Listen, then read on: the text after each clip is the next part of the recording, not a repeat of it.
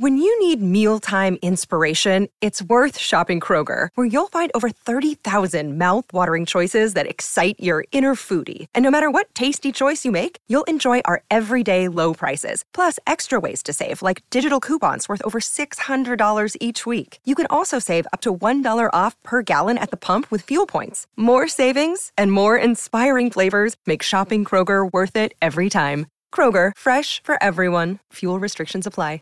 Save big on your Memorial Day barbecue, all in the Kroger app. Get 3-pound rolls of juicy 80% lean ground beef for $3.49 a pound with a digital coupon. Then get select varieties of flavorful Powerade, Body Armor Super Drink, or Arizona tea for 77 cents each, all with your card. Shop these deals at your local Kroger, less than 5 miles away. Or tap the screen now to download the Kroger app to save big today. Kroger, fresh for everyone. Prices and product availability subject to change. Restrictions apply. See site for details. I would like to tell you a story. Knife Talk is sponsored by Evenheat, the manufacturers of the finest knife treat ovens available. Find your next heat treat oven at evenheat-kiln.com.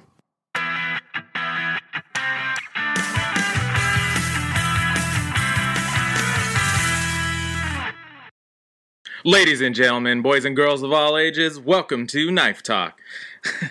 This is the Knife Talking show where we talk about knives. It's all in the title. But you ask us questions, we give advice, we talk about all different aspects from making to the business end to everything in between, and sometimes some relationship stuff. So, with no further ado, let's get to it. Jeff, what have you been up to this last week? Sounds so canned. Where do you be getting? I like that. I like the children of all ages, though. Some of them. You know, we get back in. We got Charlie listening. I almost said watching. Charlie. All right. Well, yeah, that's right. So it was this week. I gotta tell you what. Last week was great. Thank you once again to Jeremy from Simple Little Life for scaring the shit out of me and hopping on to do the episode. It was a great episode, a lot of fun, and a lot of nice compliments. But since then, it's been kind of bananas over here. I had a little hammer in with the Modern Forge guys, and Morocco came down, then the New Jersey. Yeah, you certainly did. Don't pretend. You left all your shit here. I know. I still have to put it in the box and send it to you. Trust me, I know you're here.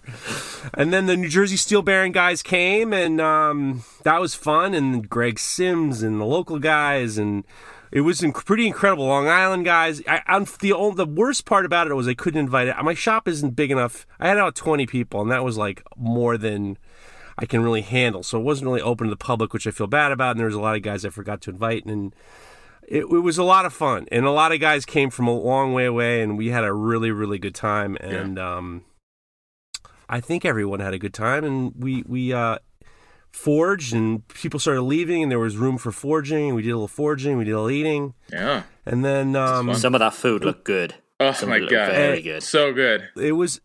I made a giant paella, and it was great. And we're going to talk down the line when it comes to, I think we're going to probably bring back Where's the Beef, because apparently the country of Spain has got a beef with me, so we'll go over that.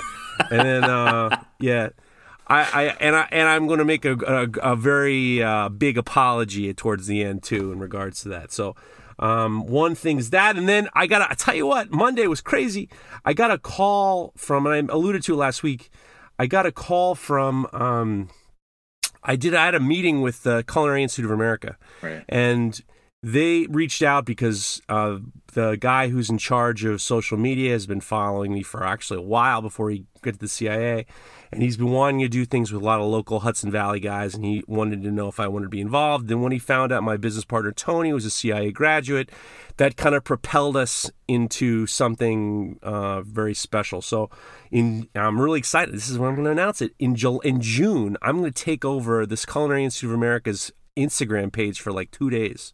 Wow. So I'm going to this might be the biggest mistake they've ever made, but I'm going to take complete advantage. I'm going to take complete advantage, and I'm going to do some, we're going to do some forging. We're going to do some knife making talk, knife maintenance. I'm going to take over their stories. I might do a live, which I don't know if they've noticed what I do, but we'll see. I'm going to sneak it in, and I'm going to take over the best culinary school in the United States. I'm going to take over their Instagram page for like 2 days. So sometime in June, I'll be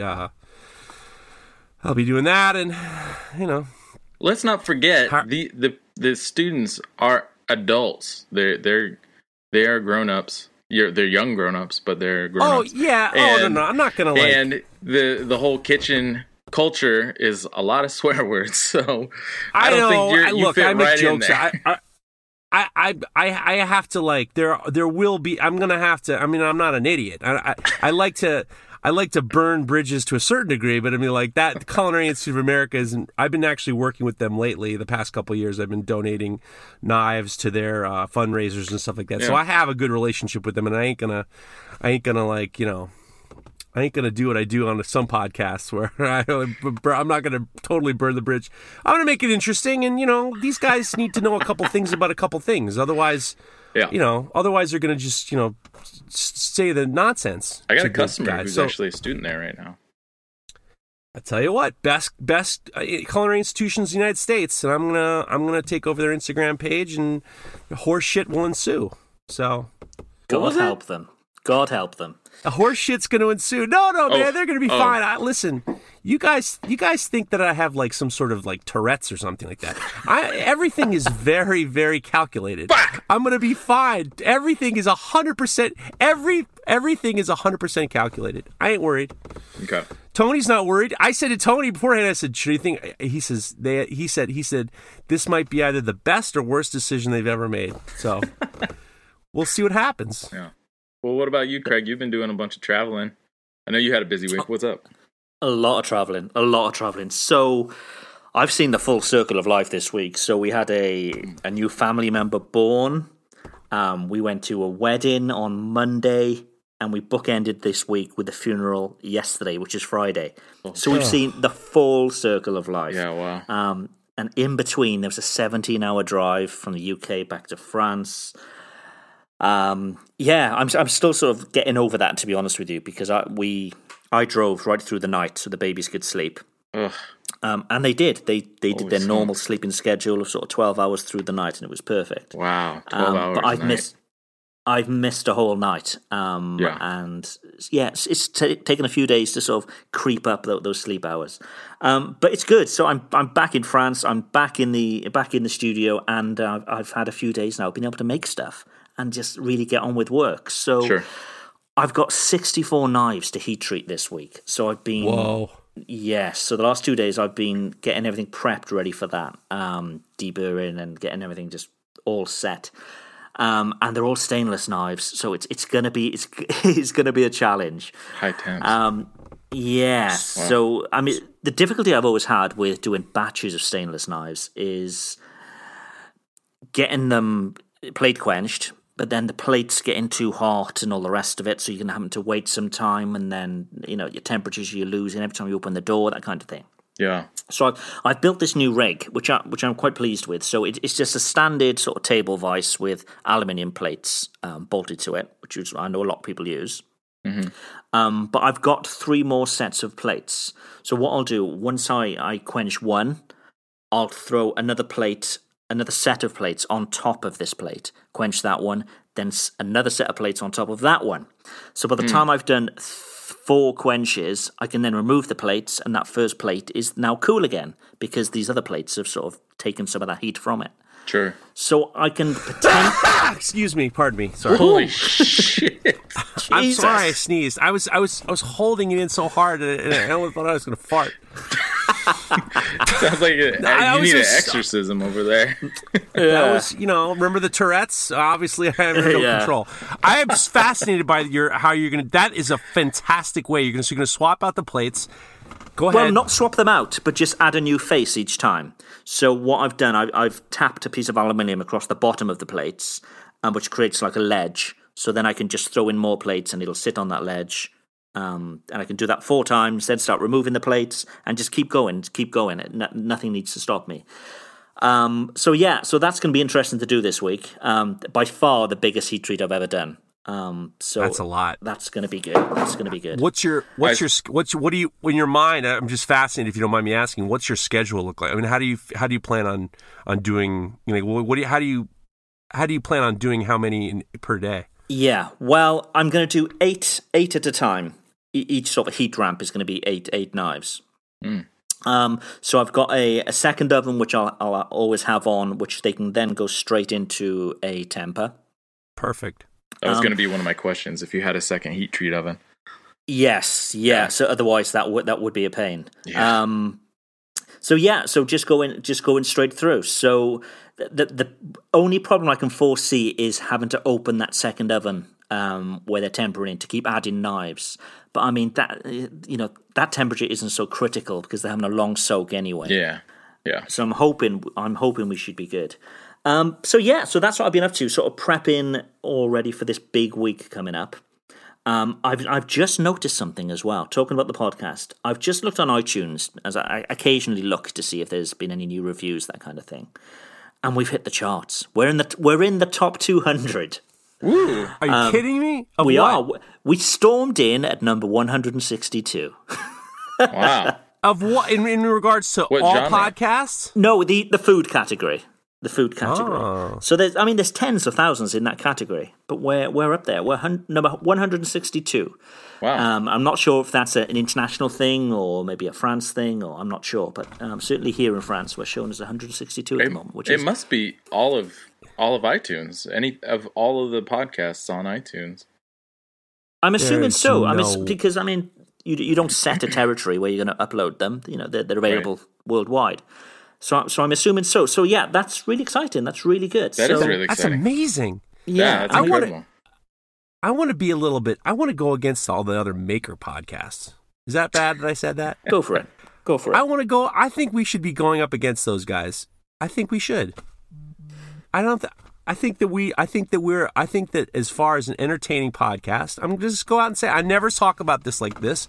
I'm going to say, I think we're better than a lot of these maker podcasts. Ooh. Is that bad that I say that? No. Controversial. That's very not that controversial. I mean, I've heard some. They're not good. And you've been on most.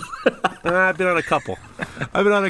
Some of them better than others. But that's fine. Congratulations. Listen, congratulations to you, Craig, because you do all the heavy lifting. No, not We're at just here for an hour a week, chiming in. An hour. Yeah, right. Oh, yeah. Over 2 hours last week. And that was the edited bit. That was what went live. That was over 2 hours. But if we're going to beat these other podcasts, though, we need people to get in and at least give a review and a little comment because, I think we get a lot of downloads as far as I understand, but we only have a few reviews. They're all very nice reviews, but we could definitely use more, I think. That would really push us up. Take us to number one. Definitely. Let's climb that chart. So, if anybody's listening, if you can jump on iTunes and give us a review. I know a lot of people, most people don't actually listen via iTunes. They listen via the website or Spotify. But it does help. Jump on iTunes, give us that review. It really will help us. Nice. All right, there you are. So, Mareko, how was your week? My week. You're getting ready to move, aren't you? Yeah. I think by the time this comes out, we're about 3 weeks out from getting the truck and loading up. And yeah, there's a lot to do before that, especially finishing knives. Oh my God. But it's been a good week, as you mentioned already. We're at your hammer-in. Thank you very much for being such a gracious, I can't talk, and hospitable host. Best host. You're an incredible host.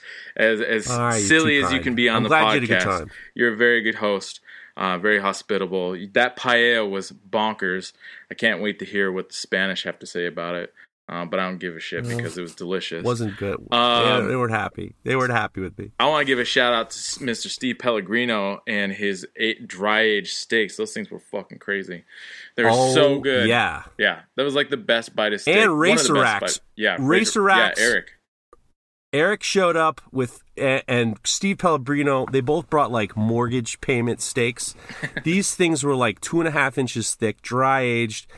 And Steve is like, he is Best dressed man in the business. Best dressed man in the business. Yeah. But I don't think I've ever had a better cooked steak than what Steve made. It was Steve bonkers. is like, and he was talking to me. I was like, let's throw the steaks on. He goes, wait, they haven't tempered yet. He knows all the the lingo. I think this guy might have worked at Peter Luger's or something like that. He was like, I mean, they were steakhouse perfect in New York, by the way. Oh, they were perfect. Yeah, the food was really good. Yeah, the food was incredible. Continue. I'm sorry. Yeah, more events. There should be more knife making events with awesome food around. In fact, actually, Blade Show coincides with the Atlanta Food and Wine Show. They should just join forces.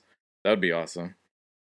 But anyway, also somebody on the forum in the UK, they're having a forum meetup as well. Oh, nice. And he owns a little forest, and a bunch of us are going to go there, and there's going to be a big cookout, that kind of thing. So that's happening in September. Forest? He owns a forest, yes. I don't understand what that is. That thousands of acres, or what does that mean? Owns a forest? I don't know. He owns a woodland, some forest. I don't know how much. I don't know. That sounds very But he's mystical. actually from my hometown back in Cardiff in the UK. Wow. So if any UK listeners are interested in a meetup, jump on the forum, and it's quite visible on the forum. You can see what's going on. Should be cool. Love it. But otherwise, just been working on knives. I actually got another knife sent out on Monday or Tuesday. I can't remember, but that came together nicely. So things are going smooth. I got a Hamon blade coming up that I got the handle glued on yesterday. And let the epoxy cure overnight. I always like to let the epoxy cure overnight, even though a lot of them will set up in pretty short order. I just like letting them get really solid overnight before I start sculpting and shaping the handles. I'm trying to think. Oh, still working. We've been getting some pricing for the calendars that my wife and I have been working on.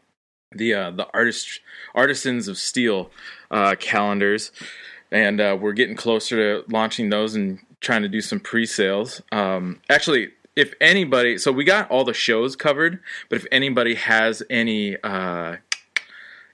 hammer-in dates, like actual hammer-in dates, I've been getting a lot of message, which is great, people saying, oh, this hammer-in is in this month, or this hammer-in's in this other month, but I need actual dates. If you know the dates, please send me those. I would love to get those and get them on the calendar before I do the final print. But other than that, I think next week I got that blacksmith knife I forged out actually in the second Hot Sauce Hammer Off video, and I'm gonna put an edge on it. I'm gonna do some Neil Kamimura style edge testing. I'm gonna cut some bottles and some rope and stuff and see what I can do with this thing, and then I think I'm gonna put it up for sale. Still trying to decide if I'm gonna auction it or actually sell it. I don't know how to play that, but yeah. That's what I've been up to this past week, and getting ready for the next week. But you also have a big announcement with Blade Show and Neil Kamimura. Oh yeah, I totally forgot. Yeah, I didn't forget. Dude, this is a big news. This is a big deal. Yeah, this is a big deal. Okay, so wait. This is a big news flash. This needs a promo. Yeah.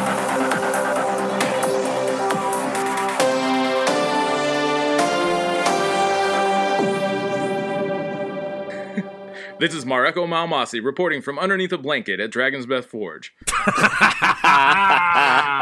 one right there. Yeah. That's the all-in-one bumper. We can use that for everything. There you go. No, quizzes, breaking news. Yeah, breaking news. So, what is it? Blade Show. Every year they do a judging. They have a judging portion of the show where custom knife makers, table holders, are encouraged to submit knives to be judged for certain awards like Best Damascus, Best Folding Knife, Best New Maker, Best Bowie, Hunter, so on and so forth. And then they also do that for all the commercially manufactured brands, like the big brands like Spyderco and all those other guys.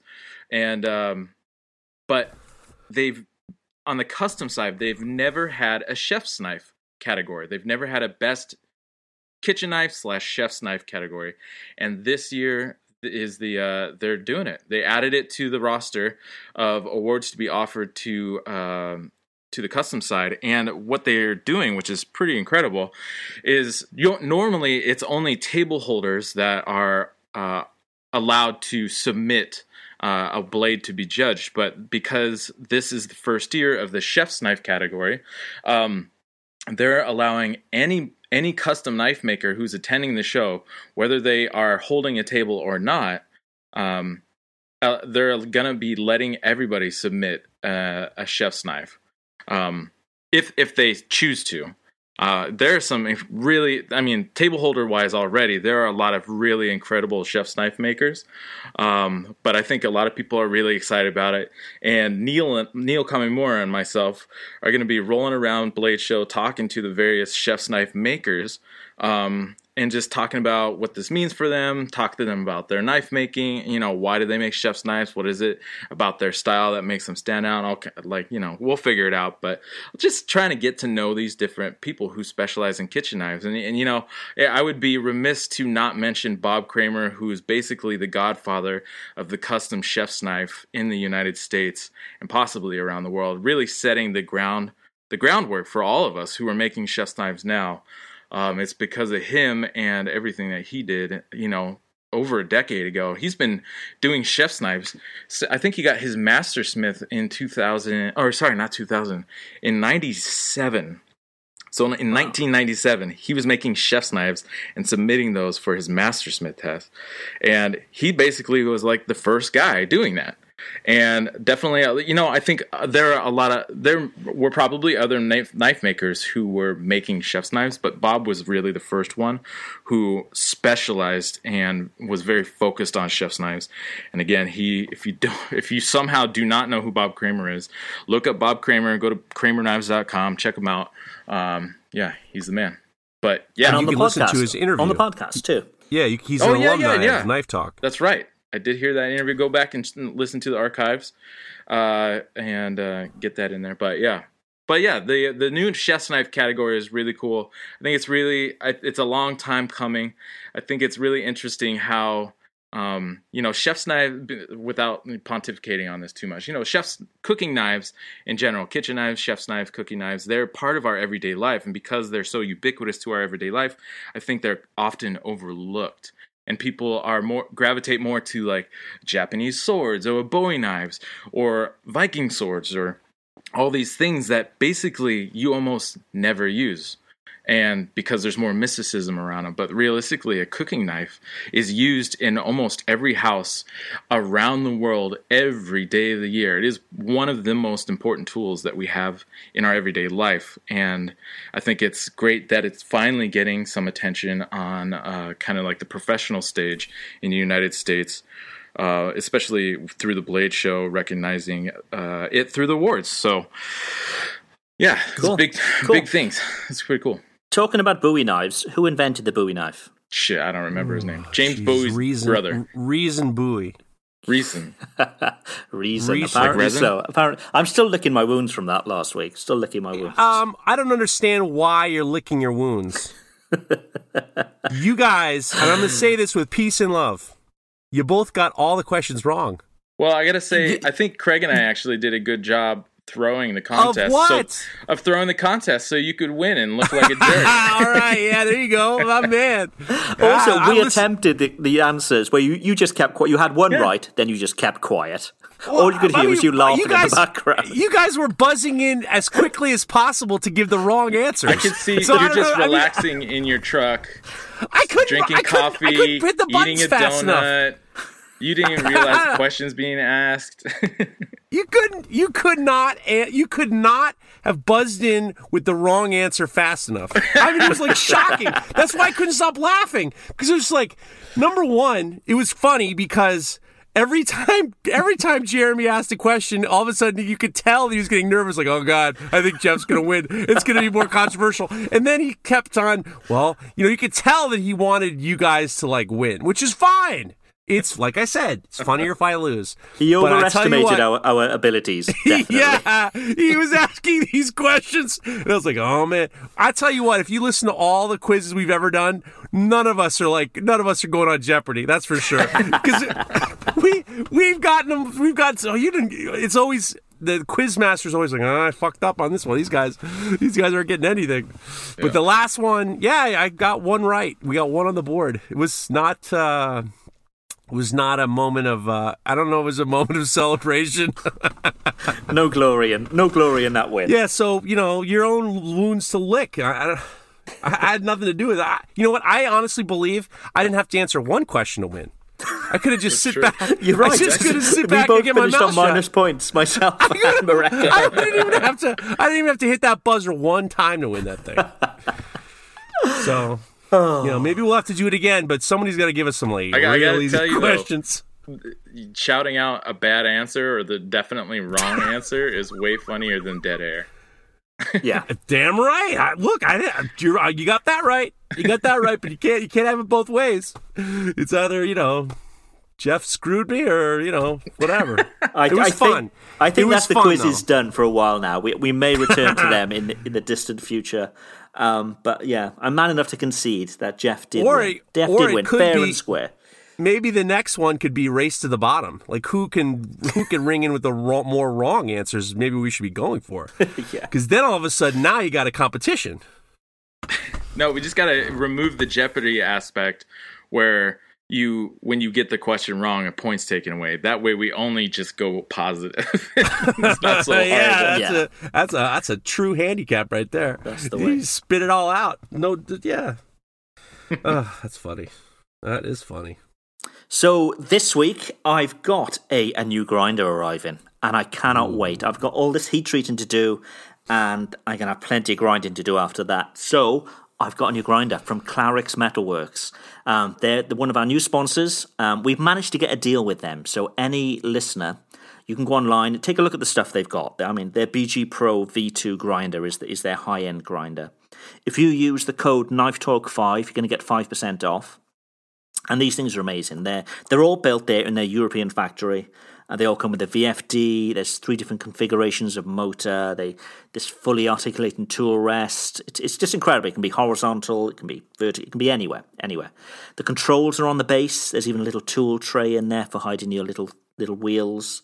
They come with an extra plug socket on the base, so you can plug in a light or dust collection. Just really, really nice. Choice of colors. It's got everything.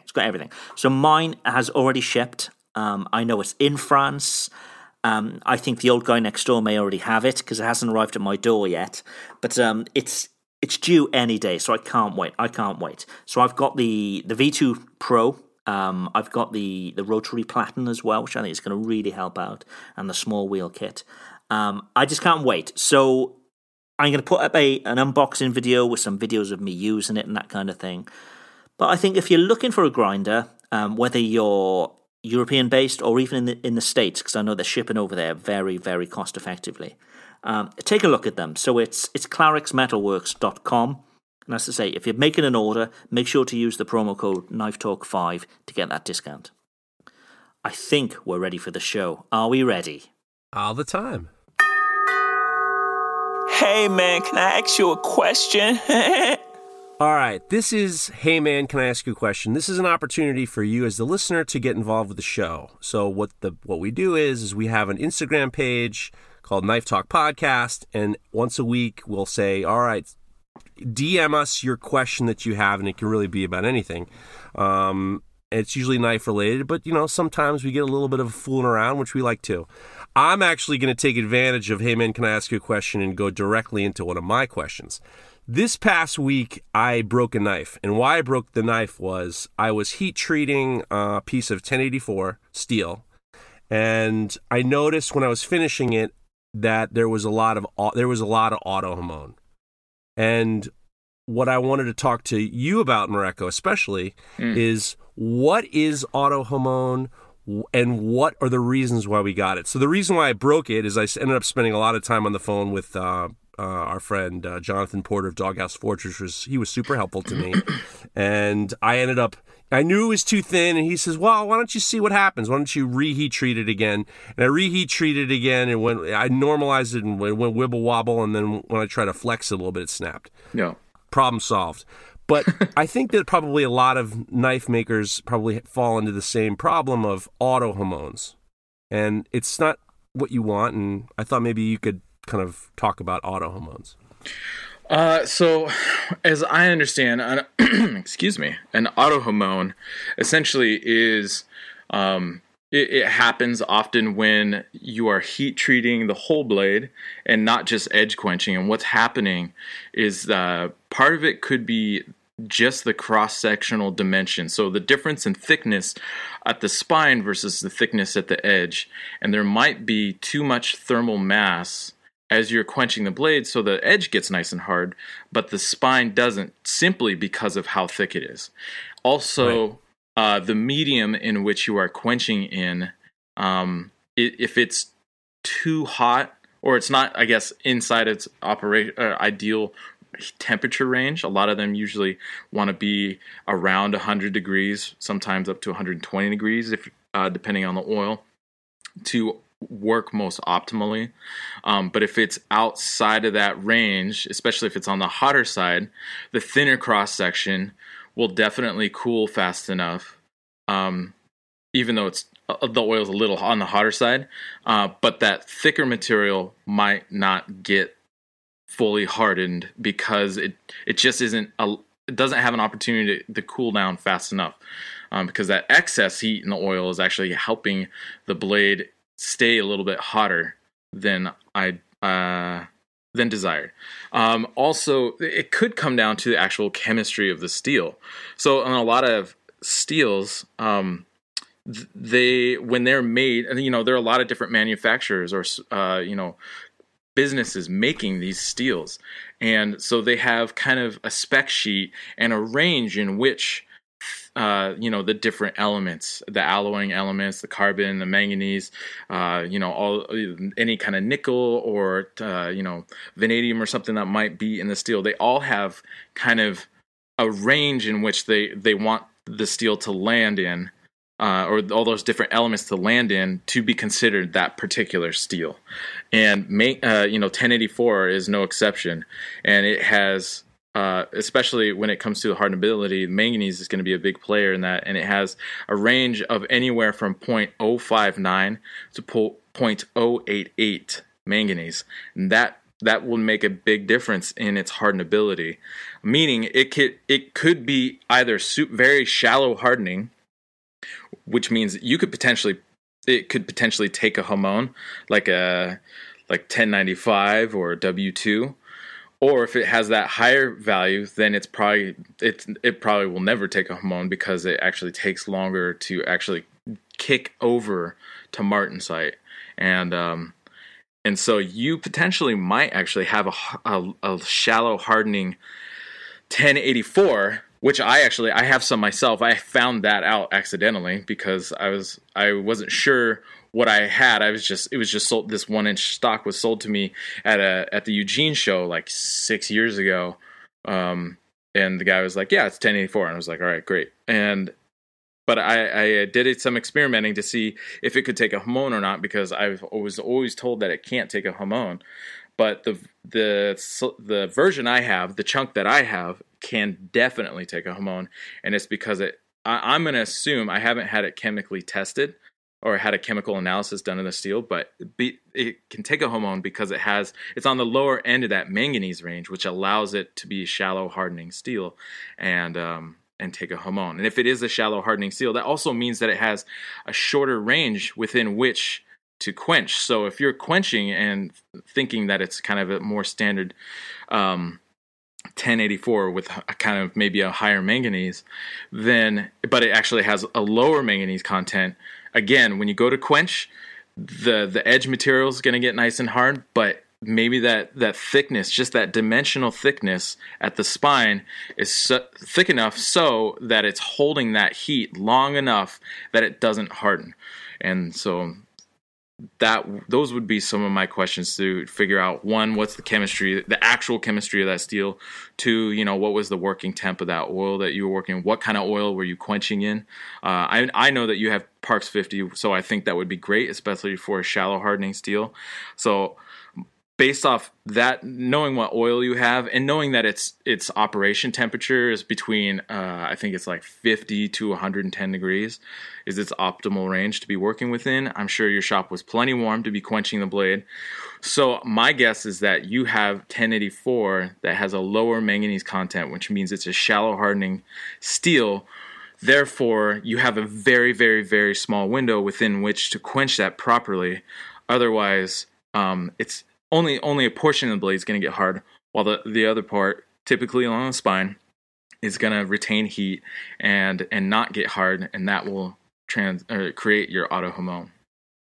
That's now, a comprehensive answer. That's a good one, dude. And I tell you what, you really CSI'd that situation 100%. And I applaud you for it. What I have been doing, because sometimes I'm a chicken, is I do leave the spine a little bit on the thicker side. So sure. That falls into exactly what you were saying. And it's one of those things. It's like it gets to that splotchy thing that you can't get away from. I actually ended up when I was talking to Jonathan Porter, he was suggesting that the 10 series generally can be on the shallow hardening situation, shallow quenching situation. So, what I ended up doing was I used a piece of 52-100 and I just went with a different. My heat treatment different, and I just redid it, and I might be switching over to 52-100 in general. I also, maybe you can explain this. I also was Jonathan said I should suggest getting Parks AAA, and I was talking to a couple people. Do you know? Can you just go over the difference between Parks 50 and Parks AAA, if you know? So they're just different type of oils. You got even just for your vehicle, you have 5 weight, 10 weight, 20 weight oils. They're different oils. They're different viscosities, and so because of the varying viscosity, they act differently. So when you quench, they have basically different amount of time that they'll properly quench your steel within. And for 52-100, if you're going to go for 52-100, 52-100 is a deeper hardening steel, and the Parks AAA would actually be probably more suitable for that. It's on the way. Yeah, that's what I'm going to be doing. That's what I'm swapping out. I got both. I got a 5-gallon bucket of both of them, and and I use it for just depends on the steel. But most of the stuff I'm doing is 10 series or shallow hardening stuff, or I guess more shallow end of the spectrum hardening stuff. And so I'm almost always using the Parks 50 myself. Mm-hmm. Going back to using 1084, where you said maybe the that auto Hamon could be because it hasn't been heated, completely evenly throughout. Would a longer soak help there? Or what is the danger of a longer soak too? It depends on what temperature you're soaking at. If you're soaking right at maybe like 1500, you don't want to soak it for too long, because once it fully transforms into austenite, the grain starts growing exponentially. And so especially with like W2, which has a really high carbon content but is a very shallow hardening steel, and we kind of touched on this the last few weeks talking about Hamons, is that a technique that a lot of makers will do is they'll bring the steel up to about 1425, 1450, which is just kind of barely inside of the austenitic range for high carbon steels, but then they'll let it soak for a long time because because it's such a high carbon steel, it takes longer for it to get to the fully austenitic or to a fully austenitic state. And so you have a little bit of buffer room in there to make sure that everything is coming up evenly and consistently throughout the steel, so that when you finally pull it out after, maybe a 10, 15, sometimes people do 20-minute soaks, because at that lower temperature, it just takes longer. It'll eventually transition all the way over completely into austenite. It just takes longer at lower temperatures, anywhere from 1375 and up, until you hit about 1500, 1550. And so you going you can harden from a lower temperature. It takes more time, and you have to have kind of a more controlled environment that you're working with, especially with the oil, and make sure that oil's close. I've seen people quench where they pull the knife out of the oven and then they have like 5 or 6 steps before they get to the quench pot. My quenching oil is right underneath the oven, so I'm just like out of the oven straight into the oil. And Actually, Greg Sims has got some great videos on his Instagram where he's quenching like sword blades and stuff like that, and he's just like, he's very fluid, straight out of the heat, straight into the water, and then he finishes in oil for his especially for his like katanas and stuff like that, wakazashis, his W2 blades. But yeah, so he quenched a Tonto in my shop, and there was a video of it, and it was like he was very fluid in his moment. He just like into the water, and then he counted a couple minutes and seconds, and then into the oil. It was very that's why he's one of the best. I mean, he knows what he's doing. Yeah. Well, Professor Momasi, that was outstanding. Thanks for asking me the crazy question. Dude, that was I think you might have filled our quota for seriousness. That was a good one. Now once again, man, that was awesome. Yeah. So should we go on to the next question, or any other things we want to point out, or? Unless you guys have anything else, but no, I'm ready to move on to the next one. Let's hit it. All right, this next one is from @BroadRiverKnives. He says, "Hey, Cutie, can I ask you a question? When using wood for handles, how do you finish them? When going for a high gloss finish, how do you keep it off the steel on a full tang?" So I think he's talking about the bolster area, I assume. How do you finish that rather than finishing the blade, like on your buff or whatever it may be? Or the spine, or like, the spine of the full tang knife. If you put stuff on the whole knife, you're gonna have a strip of you're gonna have a difference between the like if you use polyurethane or something like that. God forbid, you're gonna have like a edge between your. Got you. I mean, with regards to the bolster area, always do that before attaching your handles anyway. So once you've drilled your holes and you can bolt your handles together, or pins, whatever you may use, and you can finish off that area there. So make sure that's all finished and clean. So when you are putting it onto your blade, you don't have to touch that again so much. There's no danger of spilling off onto the blade. Oh, I see. You're talking about the front of the bolsters, right? I think that's what he's talking about, is it? Possibly. I don't know. I think he just wants to know about a high gloss finish and how do you keep it off the tang. Okay. I don't know. I polish my tang too, so I don't know. Yeah. Well, I mean, I would too. I mean, for myself, especially when I was working for Bob, we did all full tang construction blades, and I think the biggest key was just working with nice, good, stabilized wood that's been taken to a nice high finish. And you hit it on the buffer, and you can just buff it all out, and it really all has a really nice, pretty high gloss finish. I would say most recently, the biggest thing that's changed for me is then hitting it with this classic wax. The only purveyor I've been able to find in the United States, it's a British product actually, from the UK, but the only purveyor I've found in the United States is actually from Auburn, Maine, where the New England School of Metalwork is.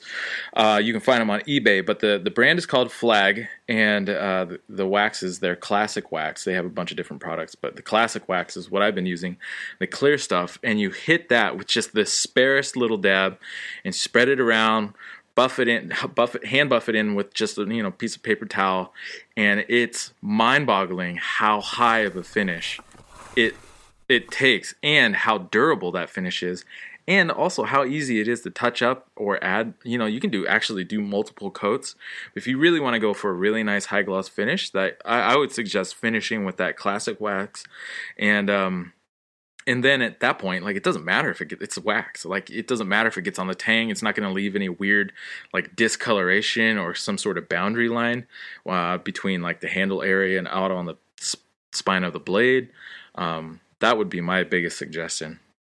You got me into that classic wax, and I was quiet about it for a long time. I thought it was so good, I had to buy 2 tubs of it because it is hard to get in the United States. Yeah. And then it was like mind-blowing, and then I spilled the beans, and then that guy's eBay blew up. I don't know if there's any classic wax in Auburn, Maine anymore. Like, what happened? All of a sudden, we're selling this bullshit wax nobody ever wanted. So, we kept it quiet, and that stuff is hard to find, and it's really, really good.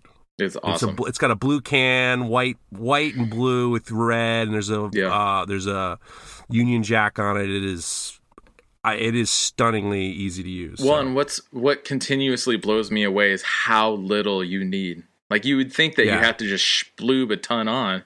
It's actually detrimental to put a ton on. You want to just use the slightest little bit and add more. You don't want to think about it in the way of like coating the whole handle all at once. You want to just work a little area and then dab the wax, work another little area, and it only takes a couple minutes. Yeah.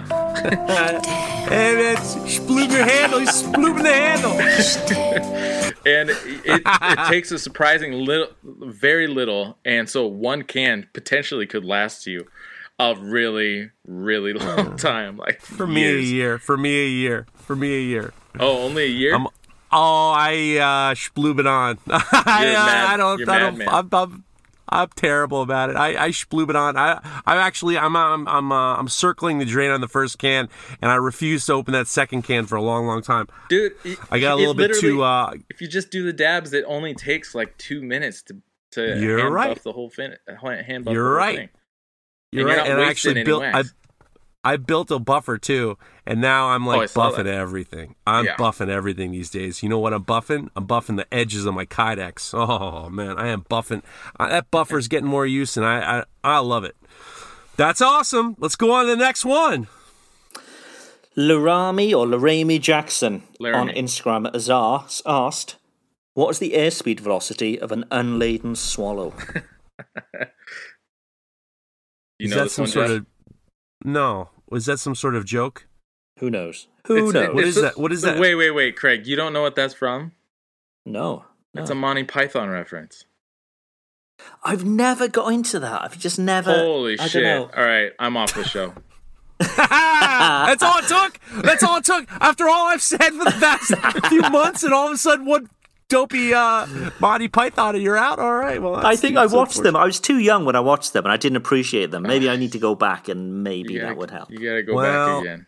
I got to tell you, somehow I ended up watching The Life of Brian when I was very young, and I saw a little penis on the first time I saw a penis on a movie. And I was like, this ain't for me. This shit ain't for me. I was like, what the fuck am I watching? I was like, I was a little kid. I was just like, why is that guy walking around with his dick out? I don't need that in my life. Well, you should go watch Monty Python and the Holy Grail. You'll probably like that Castle Anthrax portion of the movie. You know what? I watched it. I was like, all right, they got it. And, it's fine. It's fine. I liked it when Terry Gilliam did Time Bandits. That's what I liked. Time Bandits was my favorite movie growing up, but that's not much. All right, let's go on to the next one. Ugh. Go ahead, Craigo. The Bike Shop 412 has asked again on Instagram, hey man, can I ask you a question? I got a call this morning from a friend who made a 1095 Santoku style kitchen knife for. He was explaining to me how he was cutting a pineapple, probably for a pizza, and then proceeded to start cutting a banana. He noticed some black slime on the banana, which we both agreed was likely some oxidization. However, he also mentioned something strange. Apparently the blade was emitting an odd smell. Now, this blade was quenched in canola oil and oiled with a food-safe mineral oil. So he's curious what could be the cause of the smell, and if perhaps there is something that can be done, perhaps a force patina that would stop this from happening. And he's given us some additional details. So that the blade started at 1/8" flat 1095 bar stock, heat treated in a mini forge with MAP gas, and the blade was finished sanded to 220 with directional satin. This is a lot of detail. Directional satin finish. Yeah. There's no polishing compound used at all, but he may have used some WD-40 during the hand sanding process. So he's wondering first of all, that slime, was it oxidation, and what the smell would have been. Yeah, got that banana slime. That boy got that banana slime going on. So pineapples are very, very acidic food, and they will start oxidizing your high carbon steel blade, unless it's already has a built up patina. It'll start basically building up that patina with that exposure to the acid and in air, and so it's just coming off the blade. I mean, it's just the blade reacting to the acidic food. Sometimes there can be a funky smell. I mean, I've never really experienced myself, but I have heard that. But I think if that's the issue, just wash the damn thing and dry it off. But in regards to building up a patina, you can force a patina for sure. There are lots of recipes out there using hot vinegar or mustard or whatever. Or you can just let it build up on your blade naturally by cutting and preparing acidic foods or just using it in general without letting it going so far as to rust or anything like that. Because once it starts rusting, it's a big problem. That's a problem. But I just let the patina build up naturally from the just from the natural use or the standard normal use of a knife. I just am careful with, especially with the carbon when it's brand new basically, and it doesn't have a patina on it, to be sure to keep it clean and dry initially. And once you build that patina up, though, it's astonishing how non-reactive it becomes even after like a month of use. But if you want to force one. It'll help. Basically, it'll help. Speed up that process, and you can kind of control. You can control the aesthetic of it. You can make it look all fancy and stuff. Yeah, he just don't want. He don't like that boy. Don't like the smell of his banana slime. He doesn't like the banana slime. He don't want that. He don't like that smell. Fine. But I think if it's a fresh blade, a fresh high carbon steel blade, going straight into pineapples, that kind of thing, it's going to darken very, very quickly. Yeah. So as much as you wouldn't want to say to a customer, break it in easily, it's a little bit about educating the customer, really, saying that you're going to get a patina, and roll with it. That's the beauty of it. Well, and Craig, you got those videos, right? Yeah, so I've got a video on my those banana slime videos. Yeah. Oh, yeah. You're gonna get that banana slime on YouTube, where I tested blades with various substances. Banana slime wasn't one of them, but just to see how the patina develops. And I've also got a knife care video on my website on shopknives.com.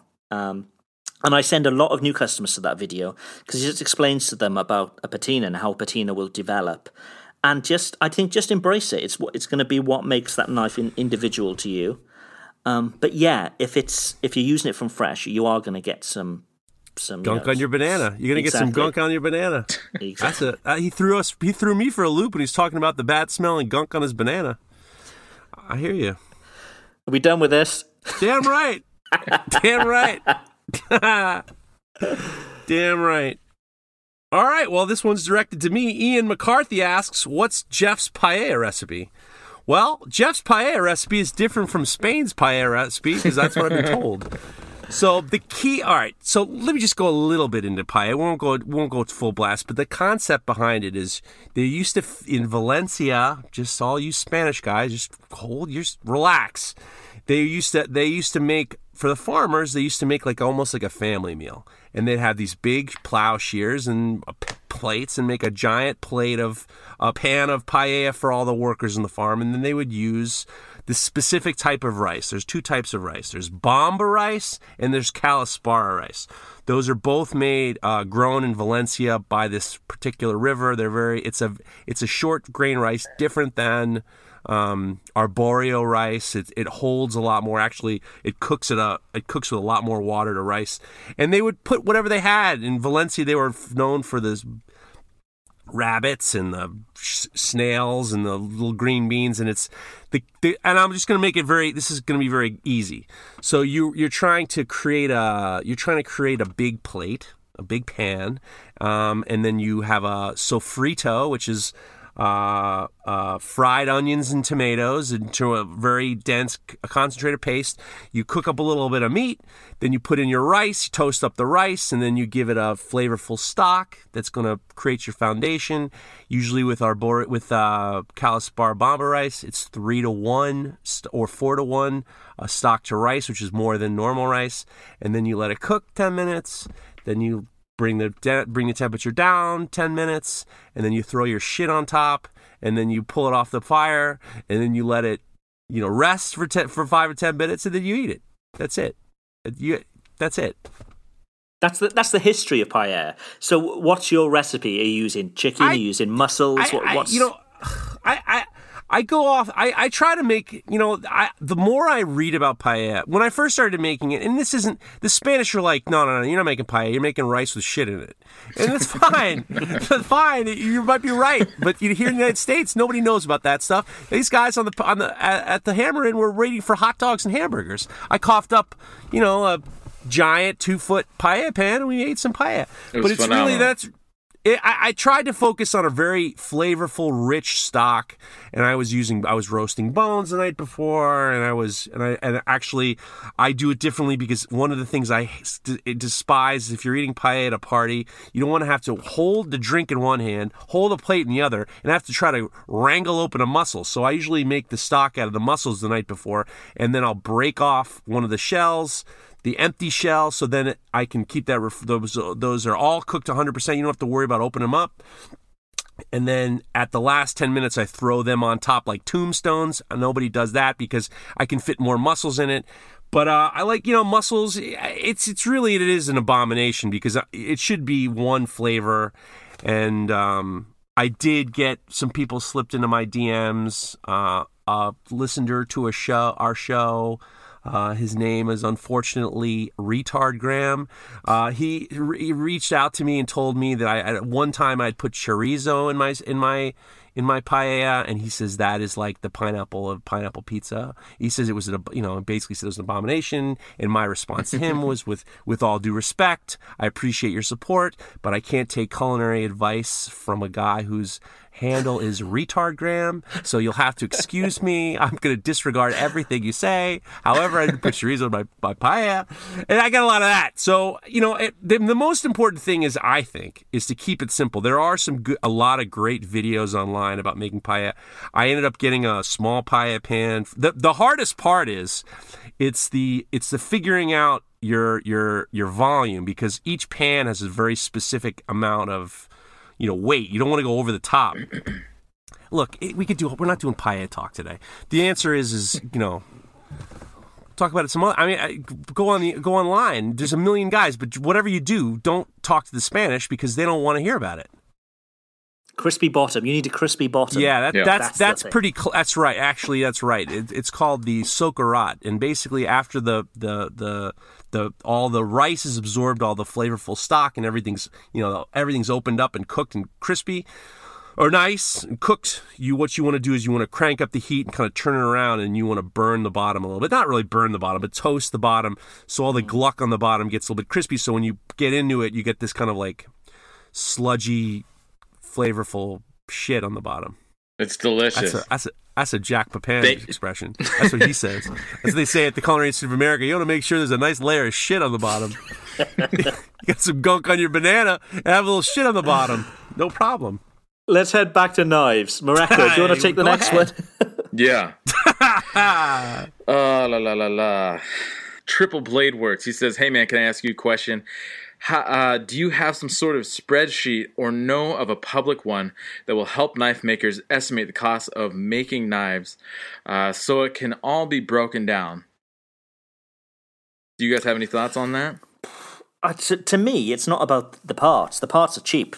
It's the work involved and the skill involved, which, taking that into account for pricing your knives, that's where the huge variable is. But the bits that you need, the steel, your bolts, your pins, it's minimal. It's minimal. Yeah, exactly. It's the efficiency of your labor. That's really where it's. And look, Triple Blades Works. You got to do a little bit of work here. I mean, come on, man. You can't. Is there? Yeah. The answer is yes. You have your parts and your labor, and then you charge. So. There's no spreadsheet. Everyone's different. There's also your overhead. All of a sudden, are you paying your insurance on your shop, or is there what you have to? There's a million different things. There's no right. There's no perfect answer for this one. But you gotta have to it's always the labor's the problem. It's never the parts. Exactly. Yeah. I mean, if you wanted to break it down, like you could get a 4-foot bar of steel, and just. You're going to have to go through and figure out all the different, bits and pieces that you use. If you're using, copper or brass spacers or pieces of G10, you got to you could just make your own spreadsheet and say, all right, this sheet of G10 liner costs this much. I used the whole thing up on this many knives. That's the cost per knife. It's the same thing with the steel. It's the same thing with the bolts. Same thing with everything. And you just kind of, if you really want to, if that's where you're trying to calculate your stuff, that's how you got to do the math. But I think really, like Jeff was saying, the real cost is coming from your labor. Boom. Next one is from DK Forge Works. Who's that guy? Hey, man. That's Difficult Dave. Difficult Dave. Was this formerly Damascus Dave? He was, but he actually at the Hammer Inn, he was using one of my drifts to open up one of the holes on one of his projects, and he turned that fucking drift into a corkscrew. He fucked it up. He fucked up Jesse Savage's drift. I'm never going to forgive him. And he said, "Oh, what are you worried about?" Difficult Dave. He asked, what are some tips on getting edge geometry right? Don't answer his question. That's how we get him back. Hey, Dave, go fucking read a book. Go read a book. I'm just kidding. Go ahead, answer his question. A big bag of carrots and onions, and just plow through them and see what works for you, and change things up and see what works for you that way. Yeah. It's cheap. Yeah. That's a perfect. You know what? And then take your knife really and then shove it. All right. That's a good answer. Yeah, there you go. How you like that, Dave? How you like that answer? Don't text me. Don't text me when you hear this. You got to get this shit thin and you got to get it right. That's it. You got to get your edge geometry right. There's no bones about it. It's the spine. It's the spine to the edge. And then you add your edge. And then you have to get it right. And you have to fool around with it. Can't answer these questions for Dave's all the time. You know what? I mentioned carrots then, as opposed to onions and stuff as well. But I've seen lots of people using things like potatoes and things like that. But what I tend to find is with a carrot, it'll follow the blade. Whereas with lots of foodstuffs, as soon as you start the slice, it almost makes a sort of it'll sort of find its own way through almost the grain of the food, you know. So things like potatoes and even onions, that first slice, whatever angle at the first slice, it'll generally continue at that angle. But with a carrot, I've noticed that it doesn't. It seems to have more, it's more fibrous. So you can tell about the geometry of the knife a lot more through a carrot than you can with, as I say, a potato, onion, whatever it may be. I always find that if you're cutting straight downward, it could drift off to the left or the right, depending on how you've ground it. Exactly, yeah, and I find that more so with carrots. So that's why I tend to use carrots for edge testing, for geometry testing, because it'll give you a truer representation of that cut. Whereas other things will, once you start the cut, it'll just continue at that angle. I got a tip too about carrots. Go ahead. If you have an Asian market somewhere near you, they usually have these gigantic carrots that are like 2 inches thick. Baby. That'll definitely give you a good reading as to how your knife is cutting because it's such a fibrous, thick root vegetable, and it's so resistant. It'll tell you how well and how easily or how difficult it is to cut through the carrot based on your geometry. And ideally, you want it to just right through. Yeah, and if you've got an animal feed place around you, they'll sell bags of carrots for horses and stuff. Dirt cheap. And Dave, go get yourself a 2-inch carrot, and if it shoots across the room when you cut it, you're fucking out.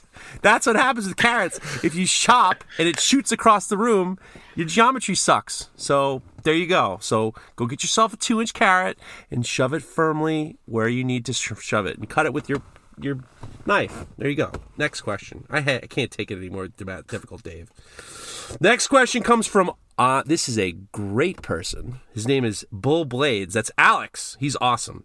He's super supportive, by the way. Super supportive. Alex says, how do you guys deal with the situation if someone's talking to you about ordering a knife, but either you don't like or appreciate the way that they're talking about you, or a further extent, you don't like the way he's talking about knives in general. And then he says, and if you take a peek at their page and see the content makes you feel uncomfortable and wonder, do I want to sell my product to this kind of person? So basically, like, he's uncomfortable with this guy. What should he do? You're the boss. You're the boss. You make that call. You've got nobody telling you what you need to do. You're your own boss. I will say, I sometimes when I see the kind of like when I hear the way people talk about knives, it does turn me off. Like for some reason, when somebody refers to a knife as being sexy, I don't know why, but deep down, I'm just like, it's not really, not really the right word. I mean, it's a thing. It's not. You can't have a romantic relationship with an object. I think I saw in one of your posts somebody talking about your knife was giving them an erection or something like that. Yeah, it creeped me the fuck out. It's like, leave me alone, man. I don't want to hear. I don't want to. I will tell if your erection. Nobody. You're absolutely right. Nobody. You're another. I'm not interested. And I'm not. When I was a kid. When I was in high school, I got invited to a friend's house, and 5 guys are in a room, and they had a. We already heard the sheep story. They had They had a pornographic movie on, and I was like, "Whoa!" But then I was just like, "That's right." And all I could think of is I ain't sitting in this room with these dudes who are getting all frothed up. And I ain't interested at all. That is the weirdest thing of all time. Like, well, I'm gonna sit around with it. I go to all boys school. I'm gonna sit in a room with a bunch of horned up dudes watching. No, so the same thing. I completely understand what this guy's talking about. Dude, Alex is right. Some of these guys, the way they, I think leave me alone might be the right answer. Yeah, I mean. I think to me, I read it as him saying, I went and checked out this guy's page, and it turns out he's fucking racist or a complete piece of shit. And like Craig said, you're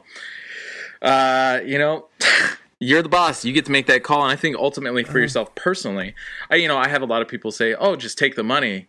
But at the end of the day, if that money makes you feel disgusting, like you don't feel good about it, don't build it. Don't build the damn thing. It is, that is one thing I will say about the culinary knife business. You do get to weed out the fetish guys. Like, there's a little bit. I do get a little bit creeped out. I will say this, that like all the the violence, that some of the things that's going on with knives, it does bother me to a certain degree. I mean, I don't tell people what to do, but it's just like, all right, you're super tactical. I get it. You're going to storm some castle. I get it.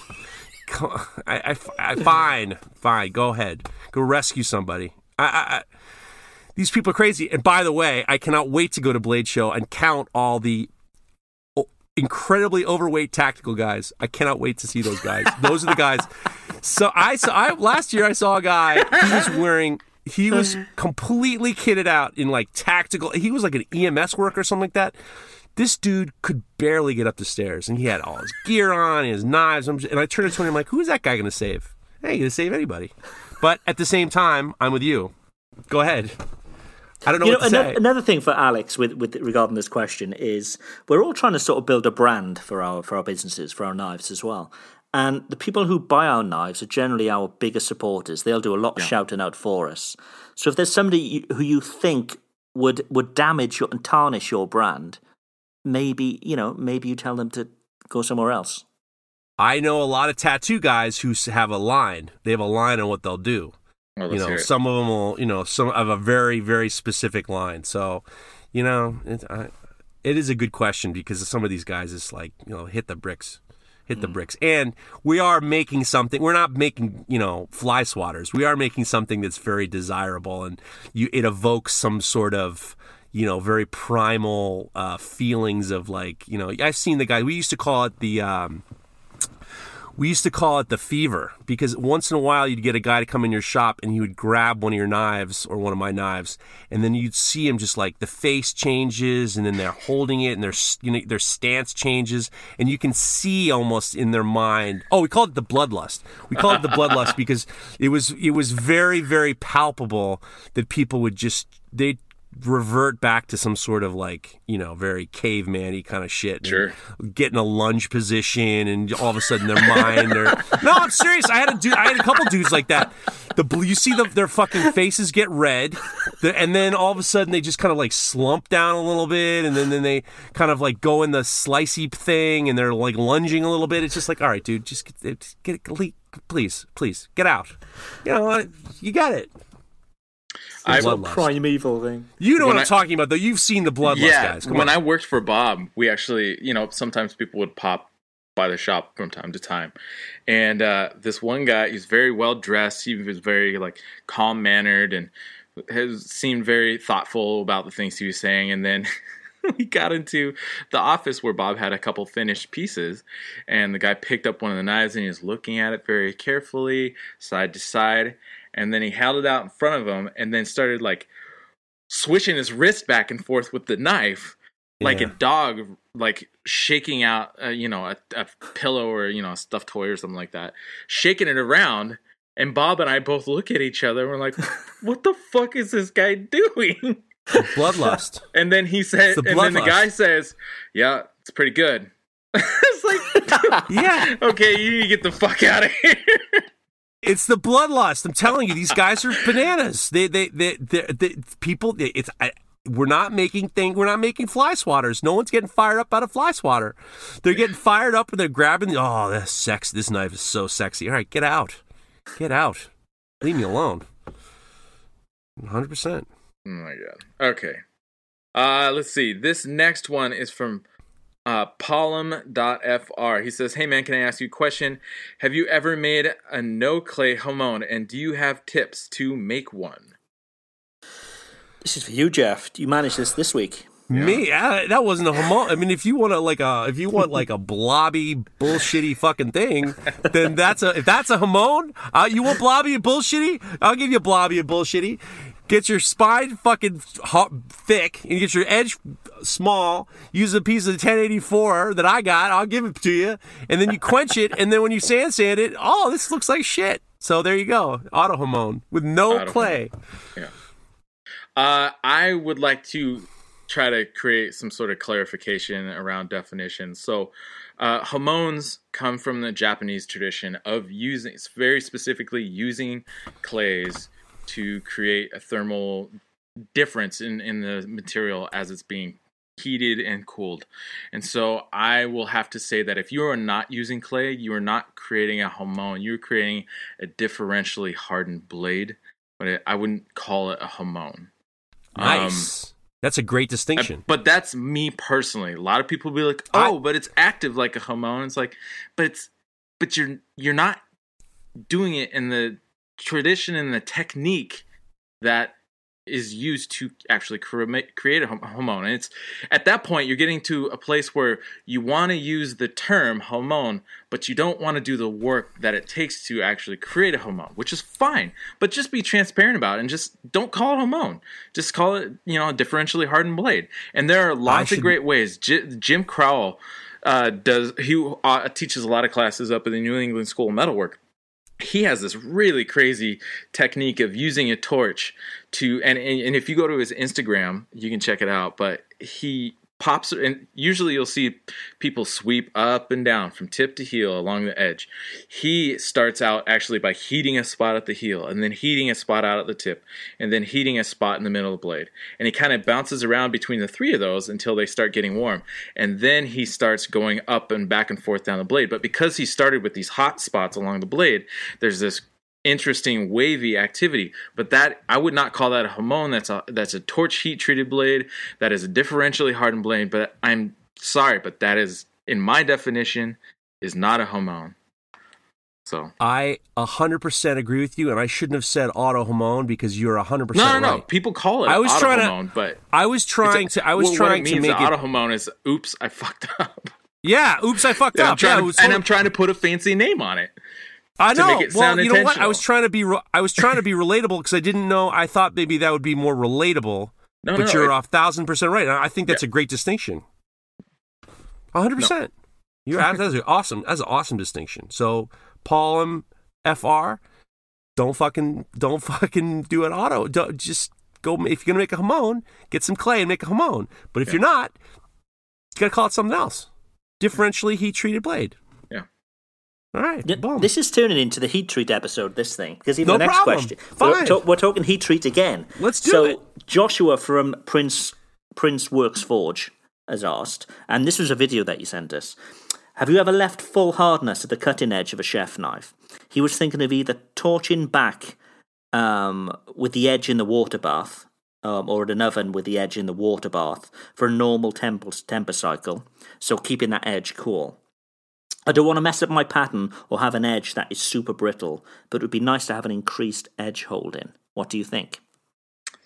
So he's talking about tempering the blade, but making sure that edge doesn't get tempered.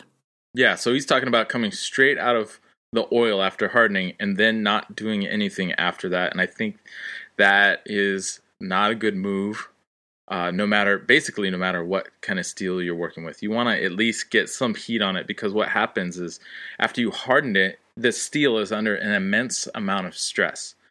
And so you want to get at least some heat on it, at least like 325, 350, a little something. I think if you're concerned about edge retention, you might just look at the materials that you're working with and try to find materials that are more wear resistant, like a Crewforge V, or even that ADCR V2 that has high vanadium content in it.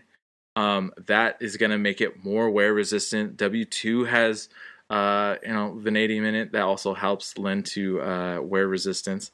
But I would not. I think you're going to be doing yourself a severe disservice.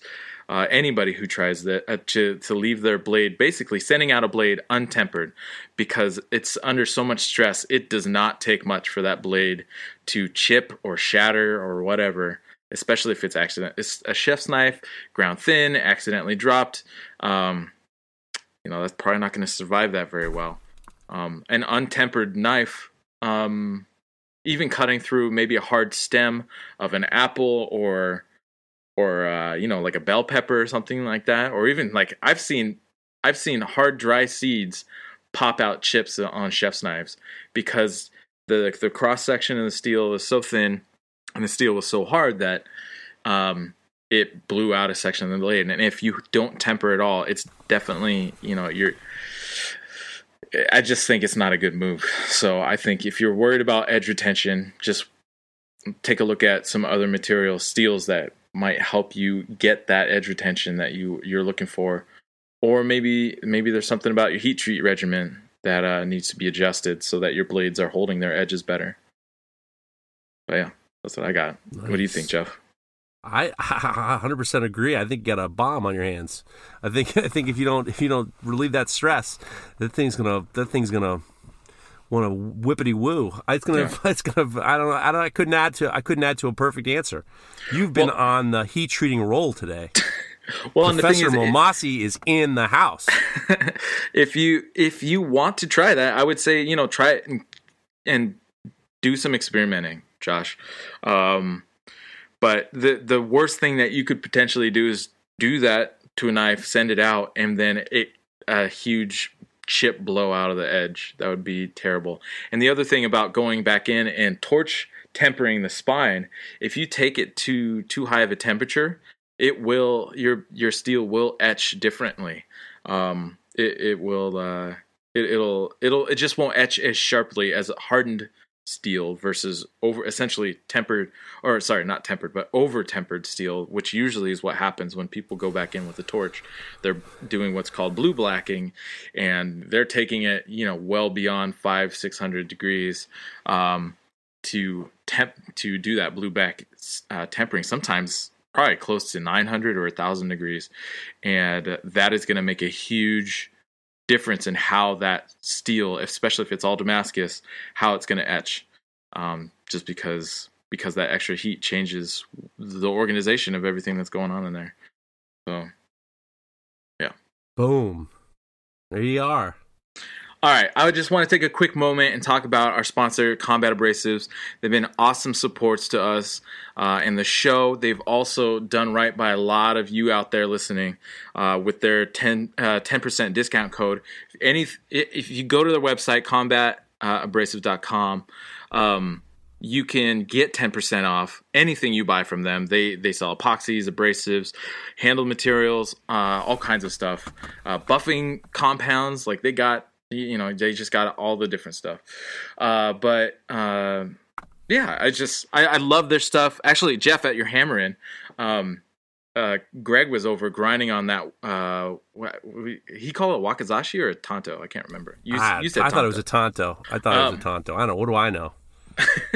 But anyways, he was grinding, and I could see that he had one of the 36 shredders on the machine, and I was hollering at him while I was forging. I was like, "How do you like that belt?" And he just gave me this big silly grin, and he's like, "I like it," which told me he really liked it. And they're awesome, especially those shredders. They do some awesome work. And then Combat also has in the J Flex for like handle contouring. They have the Hermes abrasives, which are super nice. They're the ones that I've always had the best results in, with getting all around to tight little corners and turns.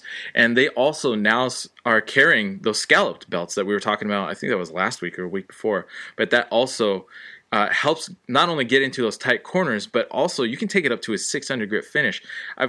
From what I know, I think they might be the only people that actually go beyond 400. So anyways, go check out Combat. They've been a huge sponsor of us, a supporter of us, and a supporter of you guys, getting you great abrasives at a great price. And if you get some, make sure to tag us, tag Combat. We'll all share you up, and make sure we put you on blast. But yeah, save yourself 10% with the Knife Talk 10 code at combatabrasives.com. This next one comes from Howlin' Wolf Forge. Hey man, can I ask you a question? What is one process in bladesmithing / knife making that you would perfectly happily never do again? What would you what step would you love to never have to do again? The obvious one is hand sanding, but I've sort of started to enjoy it a little bit. You put on some music and you just get into the flow of things.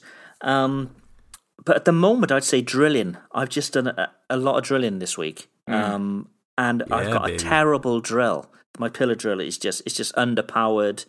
So, I did, 64 blades. So that was, countless number of holes. Yeah, stainless blades too. Yeah, and with an underpowered press, it was horrible. So at the moment, I'm going to say drilling. Yeah. I would agree with you on the hand sanding. I feel like I've put in my time over the last 5 years hand sanding knives, especially the ones with integral bolsters.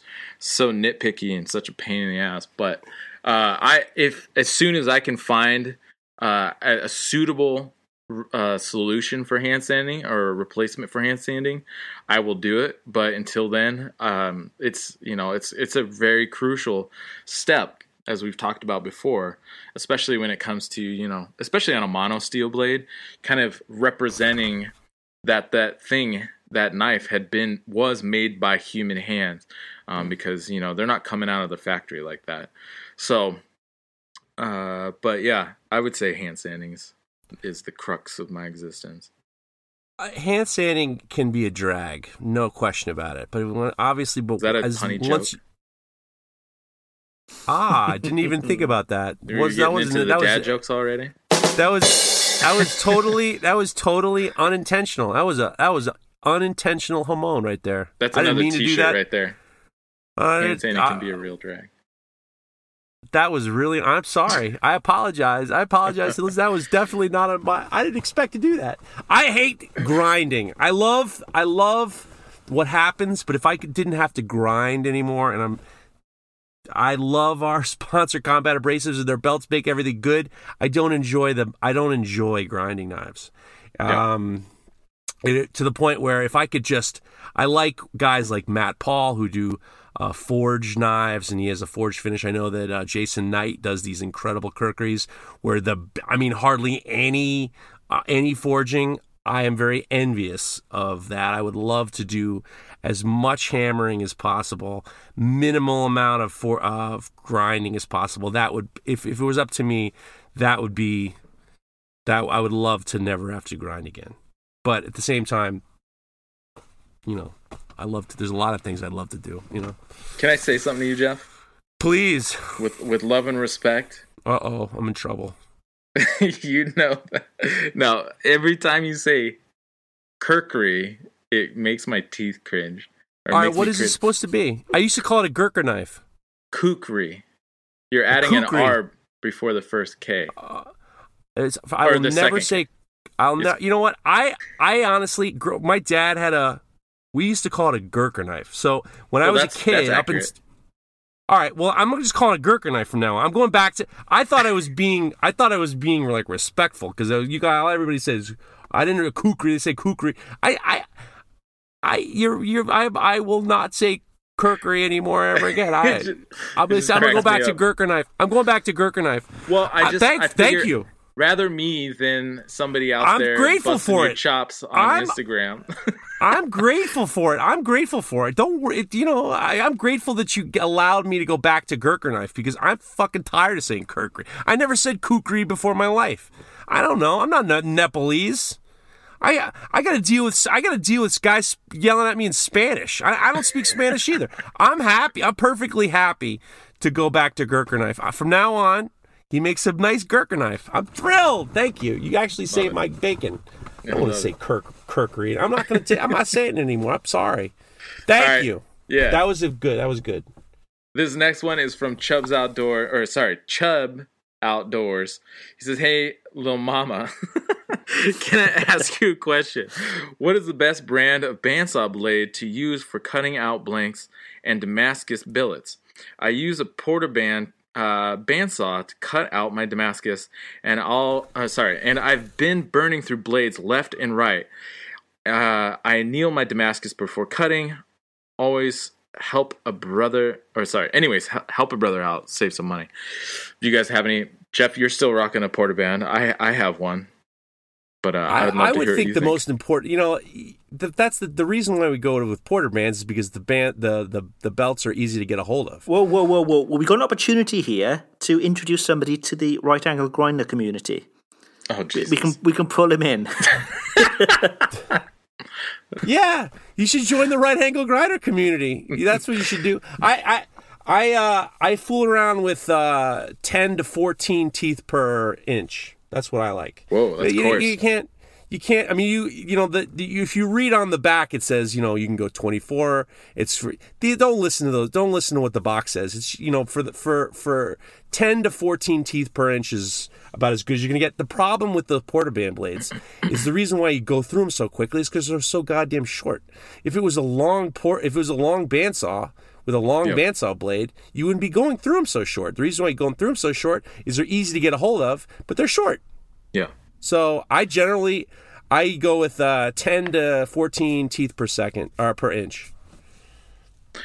So I have a Makita Porter-Band, but the problem with the Makita brand is that their bandsaw blades are cheap as shit and they do not hold up well.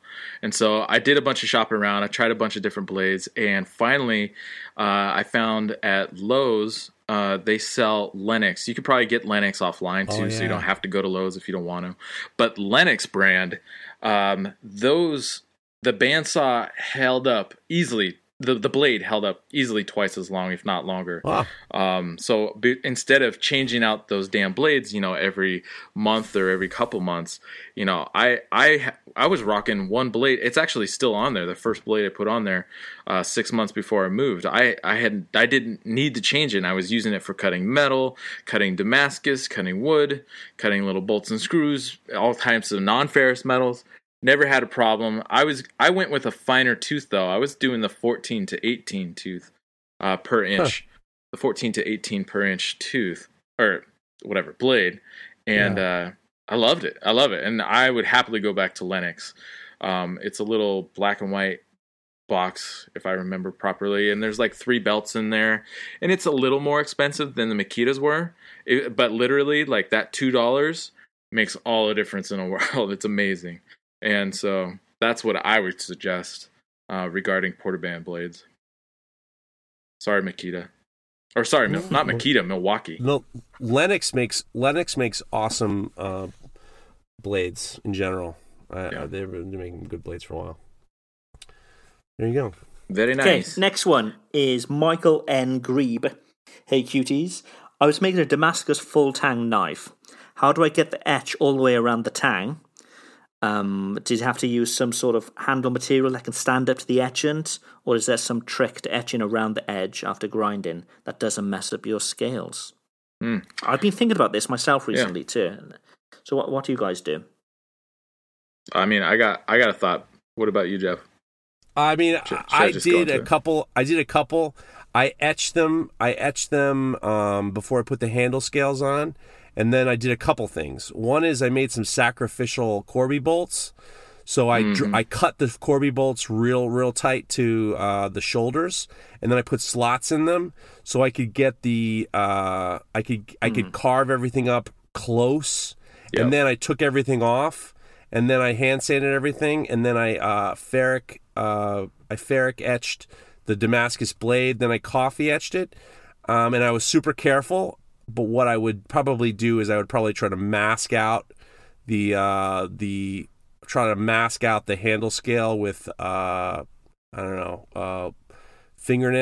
nail polish or something like that. A lot of guys do is they'll mask out the wood with the nail polish, and then that's it, and then you do it right.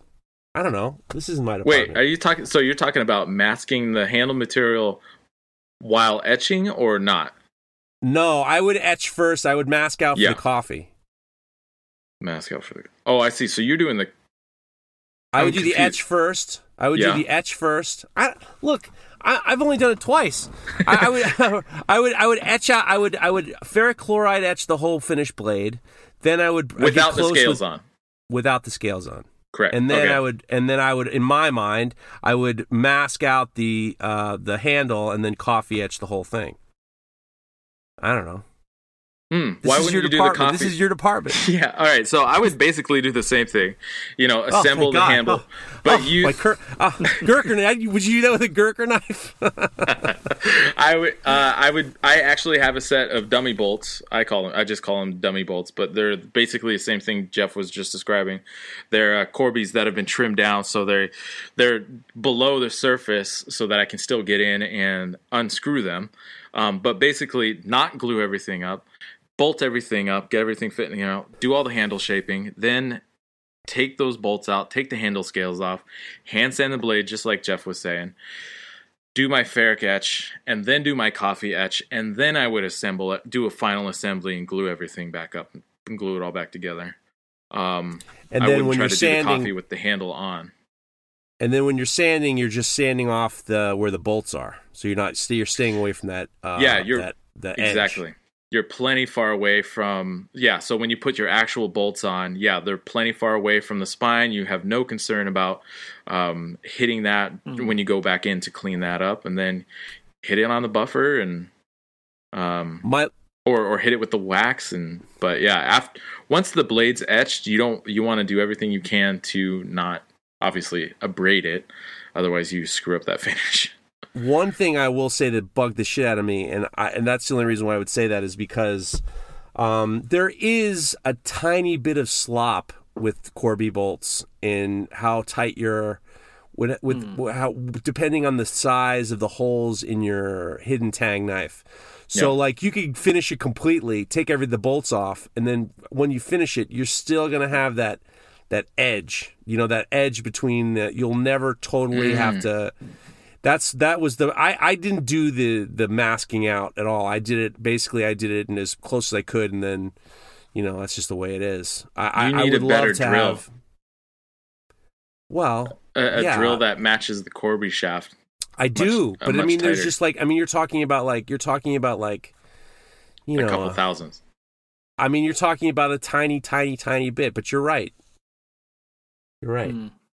I suppose that way you'd also have to be very careful that none of the glue in the glue up, squeezes out onto the spine as well. Oh yes, boy, well, I mean, that's not an issue though. It's squeeze not an out issue, but I have gotten a few people sneaking into my DMs about that. About the squeeze out. You're putting too much glue on your glue up. I got that this week. Some guy decided that I'm putting too much glue on my handles. But you don't have Damascus spines, do you? So you're using the glue to seal as well, aren't you? Not just to stick. This motherfucker didn't care at all. He just decided to tell me I'm putting too much glue on my glue up. He doesn't like how much glue I put. He told me. This is exactly what he said. Hey, man, you're putting too much glue on your glue up. I'm like, all right, well, I guess you don't have to worry about it. I don't know what to say. How do you answer that? You just tell him it's my glue. I can do what I want with it. I don't want to go back and forth with these mental patients. You have no idea what people say to me. Yeah. You have no idea. I got most of Spain mad at me, and then I got some guy in Australia who thinks I put too much glue on my handles. Yeah. Come on. Regarding the squeeze out, even after with a basically the handle scale's already sculpted and everything's ready to go. It just needs to be glued up. Obviously, while it's still running, you can wipe as much of the epoxy off. But I've just gone in with acetone afterwards, even actually the next day, on any kind of epoxy that is squeezed out. Because even over time, especially on like a full tang flat blade, there could still be little beads of epoxy that squeeze out. And what I've done is just gone in with a paper towel that had acetone on it and just kind of soaked that air, I guess pressed this acetone soaked paper towel into especially on the front side of a bolster or something like that. Pressed it in there, and that softens up that epoxy, and then follow it with something that's softer, much, much softer than your steel. I've used just like a popsicle stick that's been like I just cut it at a little angle so it has kind of like a chisel edge. And then you just kind of go in, and after you've softened it with that acetone, it scrapes right off without marring or marking anything. And you can have a really nice parameters, I guess, all the way around your handles. Particularly around that you just mentioned, around the bolster area there. That's the one thing, whenever I'm looking at knives, other people's work, that's the one thing I always take a look at. For sure. I'm always amazed by the amount of people who don't clear that up. Sure. You can see the glue there, and it's such a simple thing to do, but I'm always amazed by the people who don't. It's crazy. Yeah, well, I mean, until you know, you don't know. And so if you got that little squeeze out, you're like, well, shit, there's nothing to do about it. But yeah, get in there with that. A little bit of acetone helps soften that, and then you can scrape it away with a little popsicle stick, and that'll clean it right up. Super duper. Yeah. I've been using a lot. I have in my shop a lot. Blue Scotch-Brite, but not the type that you get from the type you get from like a cleaning aisle. Because it doesn't. It's specifically for when I was. Used to do a lot of stainless steel, like satin finished stainless steel on building stuff, and when we were trying to clean it, we wouldn't use regular Scotch-Brite because unheat treated stainless steel scratches like fuck. So we got blue Scotch-Brite that doesn't scratch. That stuff is awesome. Because it doesn't leave. I actually use it to clean my Kydex sheaths too. Because if you're cleaning off pencil marks on Kydex sheaths, you can scratch it up with regular Scotch-Brite, but blue Scotch-Brite, I don't know how they make it. It's great for cleaning, but it doesn't leave scratches. Yeah, it's a non-scratching. You can get them at Costco, and the reason I know why is because on the shopping list it said scrubbers, and I was at Costco. I was like, sure, all right, we'll use all of these, and I got the 24 pack of those blue scrubbers. Oh, I got home, and my wife was like, "What the hell are all these? Yeah. We only need one." I was like, "Well, we'll use them, like over the next couple of years." But anniversary gifts for years to come. better than coming home with a 25-pound bag of macadamia nuts that idiot over here brought home one time. Oh. My wife's like, what are you doing with 25 pounds of macadamia nuts? I'm like, well, you never know. You never know. You never know. Okay, we got one from Bryce Morsley Knives. Hey man, can I ask you a question? As a new maker, how do you set goals, and what type of things should be included in such a list? That's a good question right there. I think it's going to be very different for everybody. Everybody's going to have different goals. But what about you guys specifically? Mareka, what do you think? I mean, if you're a brand new maker, I've said this before, but I would not start with forging, actually. I would start with just stock removal, because grinding is plenty tricky enough on its own without having that whole forged element. And so I would focus, and part of the reason I say this is because this is basically where I started, is I started with grinding blades, and it's been one of the most valuable skills that I have. I can grind. I can do any kind of grind, and it's because I've spent so much time learning how to control the belt and the different directions that you can, grinding edge up, edge down, left hand, right hand, vertical, and just figuring out all different kinds of different things that you can do to affect and adjust the geometry, or to follow different kind of blade shapes, like a recurved Bowie versus, like a little paring knife, all kinds of stuff. So I would just take it one step at a time, I guess, is my basic thing, though. I would definitely start with grinding, and then work my way up to doing other crazy stuff, as you decide. Like, it just depends on the direction you want to go, I think, really, ultimately. Like, if you want to do chef's knives, then you probably want to start figuring out handle styles. And if, I would say, like a Wa style handle, like a traditional Japanese style handle is probably one of the most simplest handle styles that you could do. And so maybe go to that next and just kind of start graduating in the direction that you want to do. Take inspiration from people. Don't be a dick, and make sure that you give credit for inspiration. And there's nothing wrong with that. I think, unfortunately, a lot of people think that, I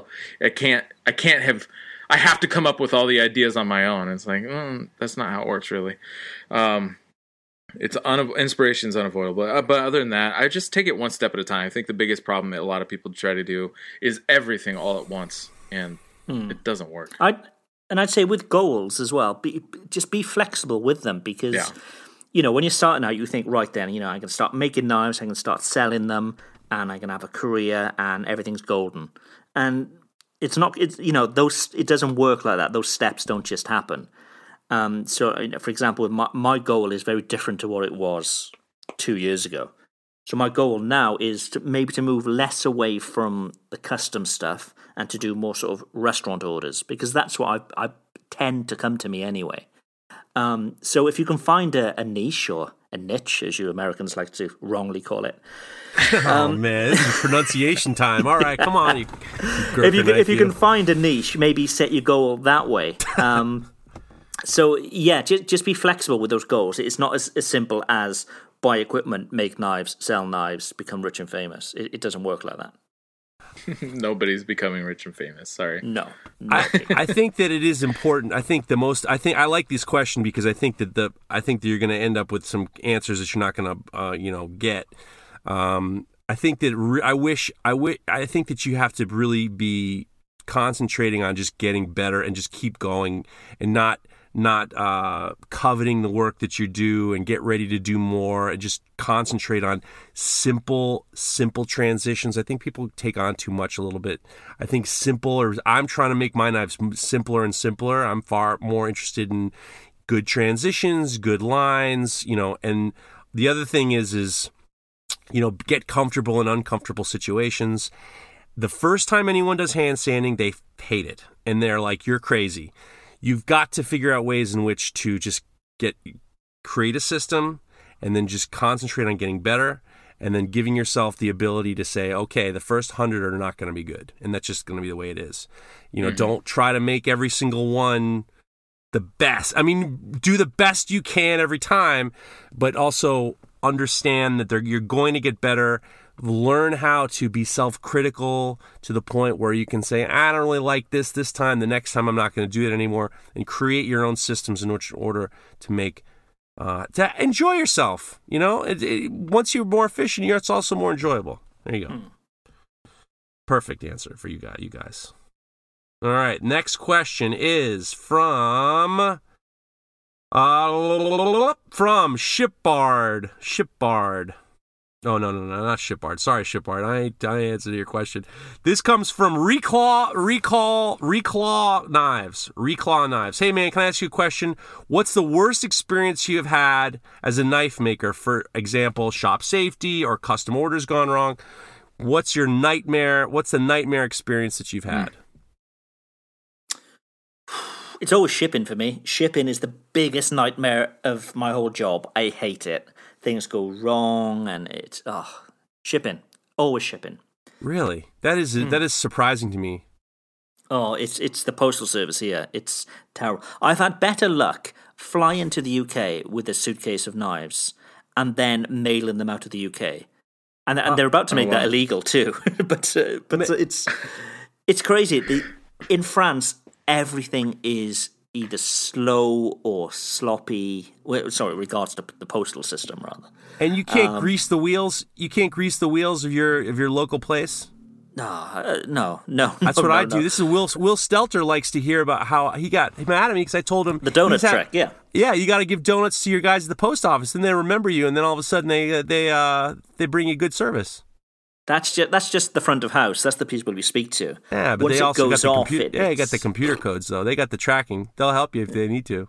Yeah, maybe. Donut. Yeah, oh no, here comes... the sexy donut, eh? Here comes that Craig with the donuts. Hurry up. But by far, for me, it's the bit that I dread every time I need to do it. And it's just, it's always the worst experience for me. What about you guys? What's the worst experience you've had? Here comes Craig. Let's fuck up his order. You really like doing that accent, Jeff. What?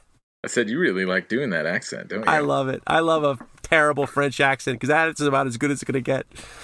I will say the worst experience I had is different than that. My worst experience is I came home from vacation and I was finishing a knife for Brian Voltaggio, and I'm not good at relaxing. I'm not good at being on vacation. I wanted to get back in the shop.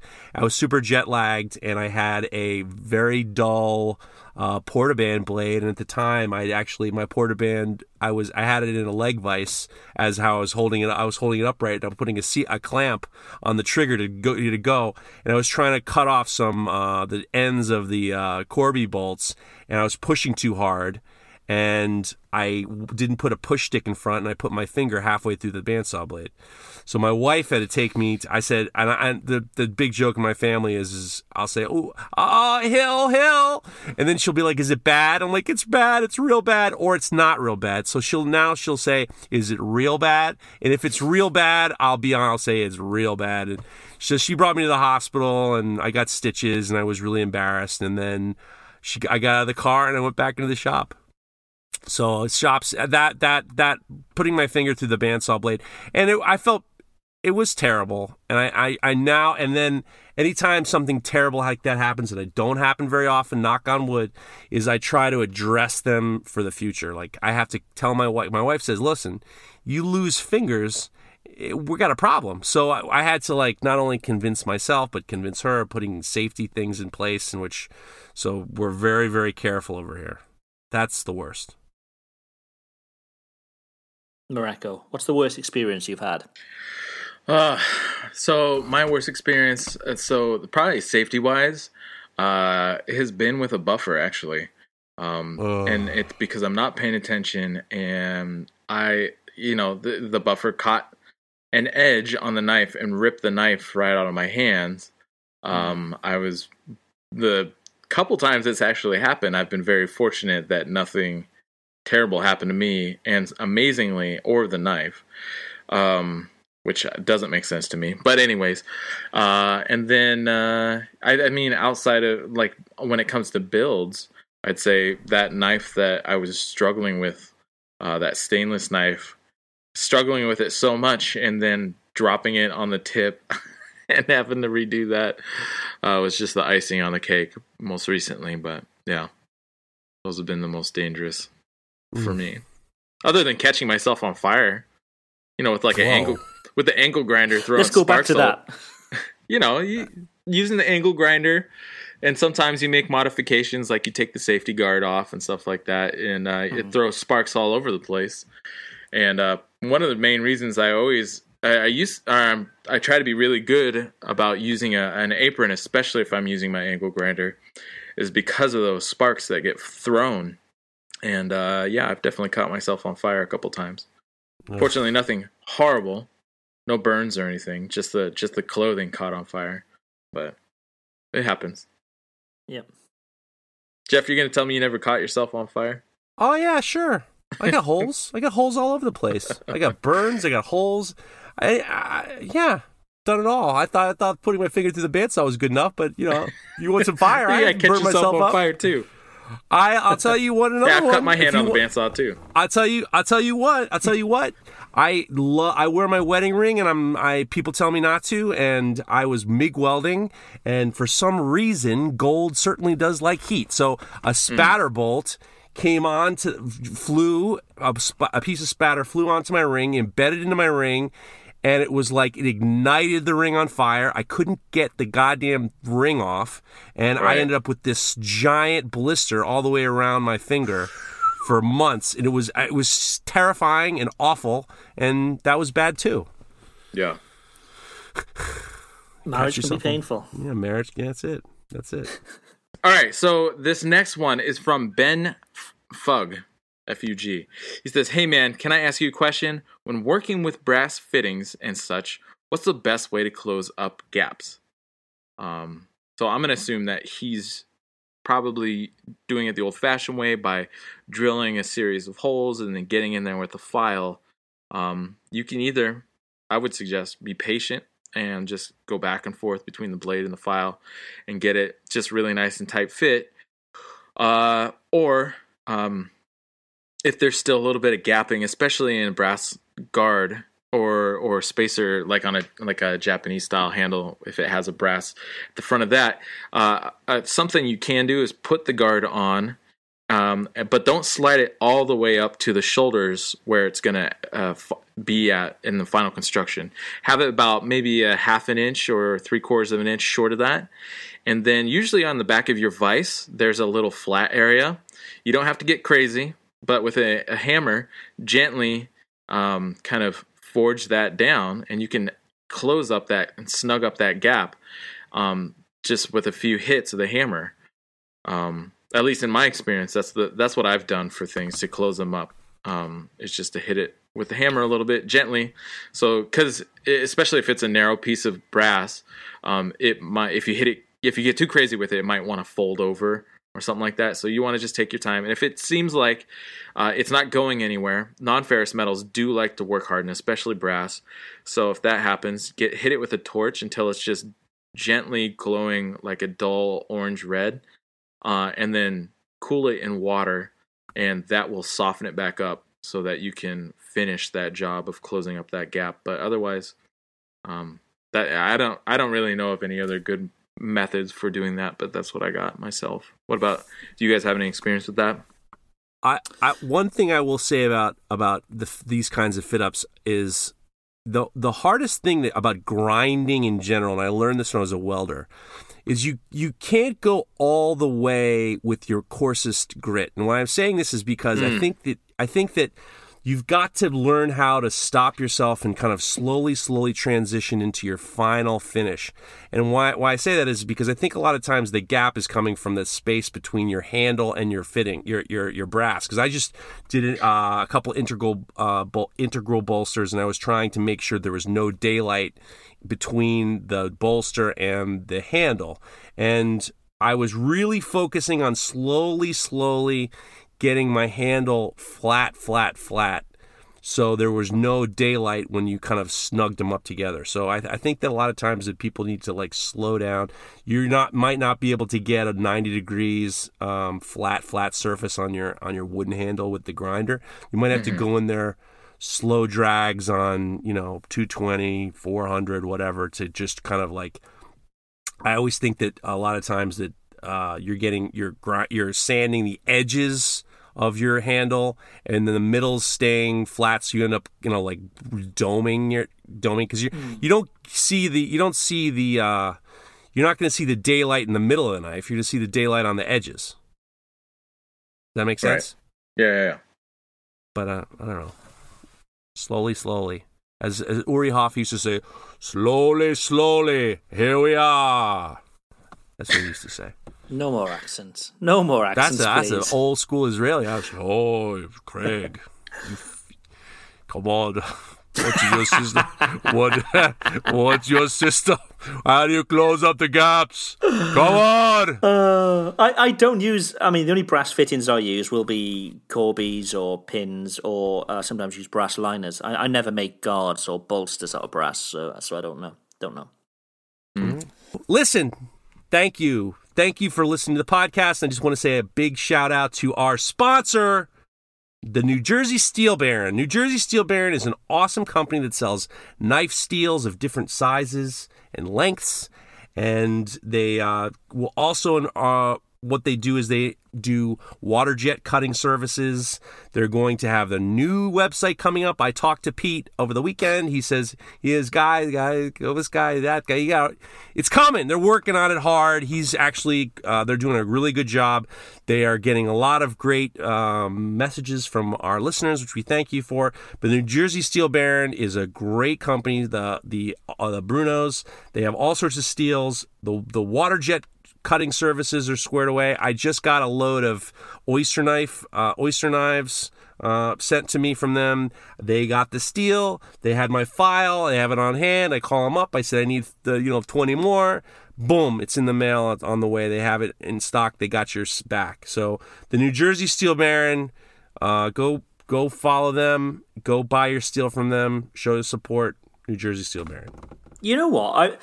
I'm about to get some water jet cut here in Europe, and I'm just wondering whether it would be cheaper for me to use these guys and get it shipped over even cut, because I'm paying so much for water jet cutting over here. It's ridiculous. So I'm going to contact them. I'm going to contact them and say, look, let's get a quote for getting everything over from the US shipped to me here in France. And just to kind of a little bit more, I was talking the last episode about the CNC machines for the handles. They're going to start being able to water jet cut your handle material too. So that's something that they're working on soon. I mean, you know what? It's not the end of the world. You get a one stop. They got your files. You know, it's not a bad idea. It's not going to work for me right now because I have the layered handles. But they're going to be able to do a lot. They're doing a lot more water jet services for knife makers, and I think it's a great. Maybe you got a good point there, Craig. Maybe it is better for you to do that. I shall report back in next week. Yes, but Craig, we're going to lose your package because we don't like your. You say so much bad things about us. Oh, jeez. You talked about the CNC milling, the guy that you knew last week. Yeah. It was only when I was listening back to the show, because I listened back, I'm that sad, that I realised who you're talking about. It was Bray Pettis. And you said the name, and I was thinking, I know that name, I didn't know how. But he's the guy who invented the MakerBot, which was the first sort of home-use 3D printer in sort of production for anybody to buy. And I remember buying one, and I'm pretty sure I may have interviewed him in the past on a previous podcast. I'm pretty sure. Yeah, I can't quite. I've been looking for it, and I couldn't find the copy of it anywhere, but I'm sure I did. I'm a huge fan of what he does. He makes making available to anybody. So he'll take some big commercial process, and he'll just instill it down. So it can be done at home. It can be done by anybody.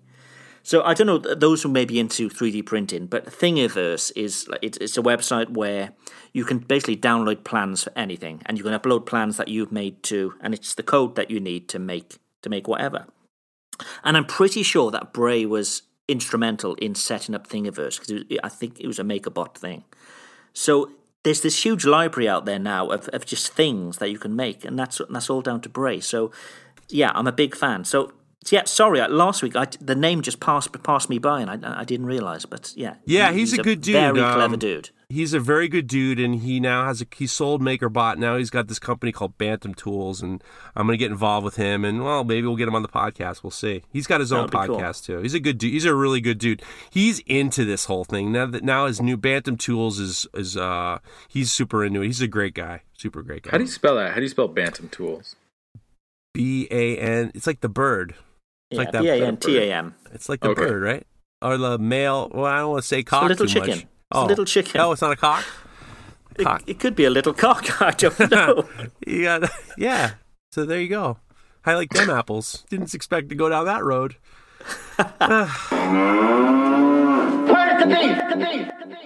Where's the beef? We haven't had a Where's the Beef in a long time. And I've got one this week. It's people who don't read. The information's out there. They won't read it. And instead, they'll fire off an email asking the question. As if somebody else's time is less important than theirs. So, a case in example, I made a video a couple of years ago about this printer that I was using to make stencils. And I get probably a dozen emails a week, people asking me what stencil material you're using. It's all there in the video. It's there in the comments. It's there in the description. But instead, they're Googling me. They're finding my website. They're taking the time to do that. They're then emailing me. It's just take the time to read. The information's there in front of you. Sometimes people just want to reach out immediately and just ask people the answers because they're not putting the work in themselves. They're just not putting the work in to find out the information. So my beef this week is people who don't read and instead would ask somebody else to read for them. They're the worst. They are the worst. It's getting worse and worse. We are getting so stupider and stupider. It's unbelievable. That's a good one, man. All the time. How much you could put the price of something on there. So, well, how much is it? How much is it? Yeah. It's these people are so People stupid. do no longer read. They're scrolling. They don't stop. They'll see a picture they like, then they'll stop. They'll scroll on. Nobody reads. Any other beefs? I have a beef. Well, Spain has a beef with me, and I'm going to have a beef back. So I think the representatives of Spain on Instagram have don't seem to like my paella. They don't consider it a paella, and I've been getting messages. This is one message that I received from actually my buddy Racer Rax, who was at the Hammer Inn. He posted a picture, and by the way, his father was from the Basque Country, and he said his father would have liked it. He sent me a guy said, I'm from Valencia, a place where paella was born. If you want, I can send you a recipe for a real paella because that thing is not. Can you do this in a Spanish accent? No. I could do a French accent, but I ain't going to do it in a Spanish accent. So this guy slipped into somebody else's DMs to tell me I'm wrong. Guy, listen, you got to leave this alone. Don't worry about it. This isn't for you. Yes, I'm not from Valencia. Yes, okay. I'm sure that you have a very, very long history of paella, and what I made is not fit your description. You don't have to say something. And with that said, I want to apologize. I've learned a lot from these obnoxious DMs I've been getting. I'm going to read another one in a minute. So I got another message I was making. So sofrito is you're frying up the tomatoes and the onions to create this very concentrated base that's going to help flavor your paella. So I put a picture of this cooking down the sofrito, and I got this DM. Obviously, and I'm not going to say who it is because, I have a little bit of decorum. He says, obviously, I don't want to teach you anything about your cooking or your knife-making abilities are over the top. But this is sofrito. The spelling, he didn't like the way I spelled it. I'm sorry, but I'm Italian. So an Italian guy wanted to criticize my spelling of a Spanish thing. Listen, I'm going to speak to you in your native language. This is for you, my Italian friend. Cazzo da faccio. That's what I have to say to you, my brother. Cazzo da faccio. You know what that is? That's balls in the face. That's balls in the face. That's balls in the face. So that's what I have to say to you. What a strange thing to remember. That's what I have to say to you. Balls in the face. That's what I get for you. Listen, guys, and with that said, it's just like you leave it alone. I don't go and here's how this. I'm all going to wrap up by saying I want to apologize about the pineapple pizza because I've been getting so many people saying that's not paella, and I'm like, what the fuck do you care? To the point where I was like, well, I've been doing a lot of that myself, so I've never once. The only time I've ever said anything about pineapple pizza is when somebody asked my opinion. Of course, people have been tagging me in the goddamn pineapple pizza, which I jokingly write abomination every time. I apologize. I apologize because it is so obnoxious hearing these Italians criticize my Spanish that I apologize for anything I've ever said about enjoy your food. You're making something for someone to enjoy it. I don't want to spoil your good time. But that Italian guy, cazzo da faccio, man. I can't take it. I can't take it. I'll tell you quick about cazzo da faccio. My first job growing up was I used to clean the tree pits in Manhattan, and I just ended up it was such a good deal, and I was making so much money for a little time. I was saving all my money, and for my senior year, I went to Europe with my friends. And we went to Italy, and we met these Italian guys, and they were saying, "Oh, you like Italian girls?" We're like, "Yeah, you like Italian girls. We like any kind of girl." They say, "Oh, here's what you got to do. You got to go up to every girl, and you go, bella donna, cazzo da faccio." And that means, I think you're beautiful, will you dance with me? So my buddy, Bart, was going up to these girls. Like, I can't wait. I'm going to go up to these girls. Cazzo da faccio, baby. So he goes right up to these girls, and he's like, bella donna, cazzo da faccio. And they would fucking get pissed. And we're like, what the fuck is going on? Well, some guy took pity on us and said, "Hey, man, don't go up to these girls and say balls in your face right off the bat. That's a little bit strong." So I always remembered cazzo da faccio. It's the only Italian I know, schiaffi and faccio, which is slap in the face. But this Italian guy, he gets balls in the face. There you go. That's hilarious. That's a true story, man. Poor Bart. Poor guy. I have it. I love it. He's hitting that button every time.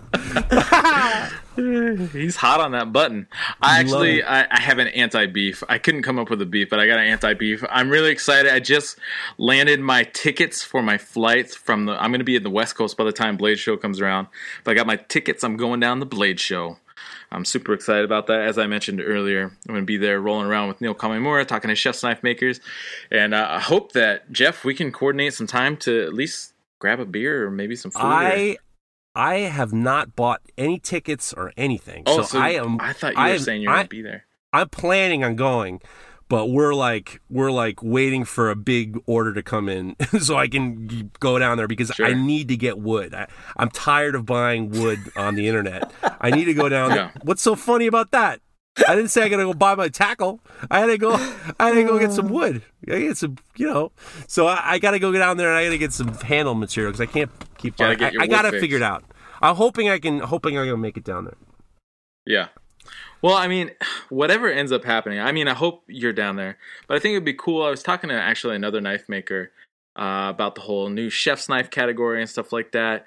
And it would be really neat to try to get a group of people together just to meet each other in general, especially people, because so many of us follow each other on Instagram, but we've never actually met each other.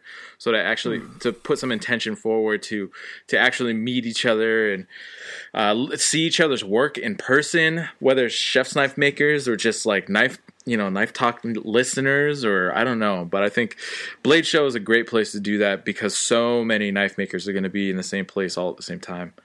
So just putting that idea out there. I have nothing other than that. I have where to meet or what time or day or whatever. I got none of that. But yeah, if people are interested, it'd be interesting to figure something out. Cool. All right, now press the button. All right, now hit press the button.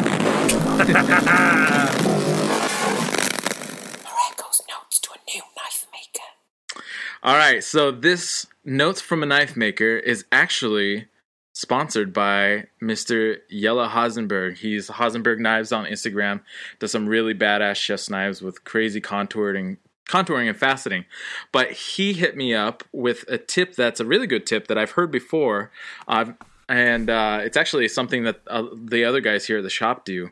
But it's dipping your blade in ferric if you have ferric handy. Dipping your blade in ferric between grits. So say you hand sand or you come off the machine. Dip the blade in ferric chloric acid, or I guess it's not an acid, whatever. Ferric chloride, dip it in ferric chloride, neutralize it, dry it, and then go hand sand. And whatever grit you're starting at, what happens is that ferric gets down and etches into the bottom of previous round of scratches. So coming off the machine, whatever those scratches are. And then, and say you start at 220, and so you get rid of all of those scratches. Then go hit it, don't dip it in the ferric again. And then you move to the next grit, say it's 400. I would go 400. And then you just keep working up. And what happens is that ferric will stay at the bottom of those valleys of the 220 grit scratches until you've scrubbed them all out. And I don't know how high he's taking it, but I hand sand to 800, but just to help make sure, because there's nothing worse. Sorry, I'll finish my statement. To help make sure that you do a complete job, because there is nothing worse than getting to the end and feeling great about it, and then coming up with a 36 or a 60 grit scratch that you somehow had missed. or even a 220 scratch that you had somehow missed earlier in your handstanding or grinding progression. And so that is a simple way to help make sure that you're getting all of those scratches out.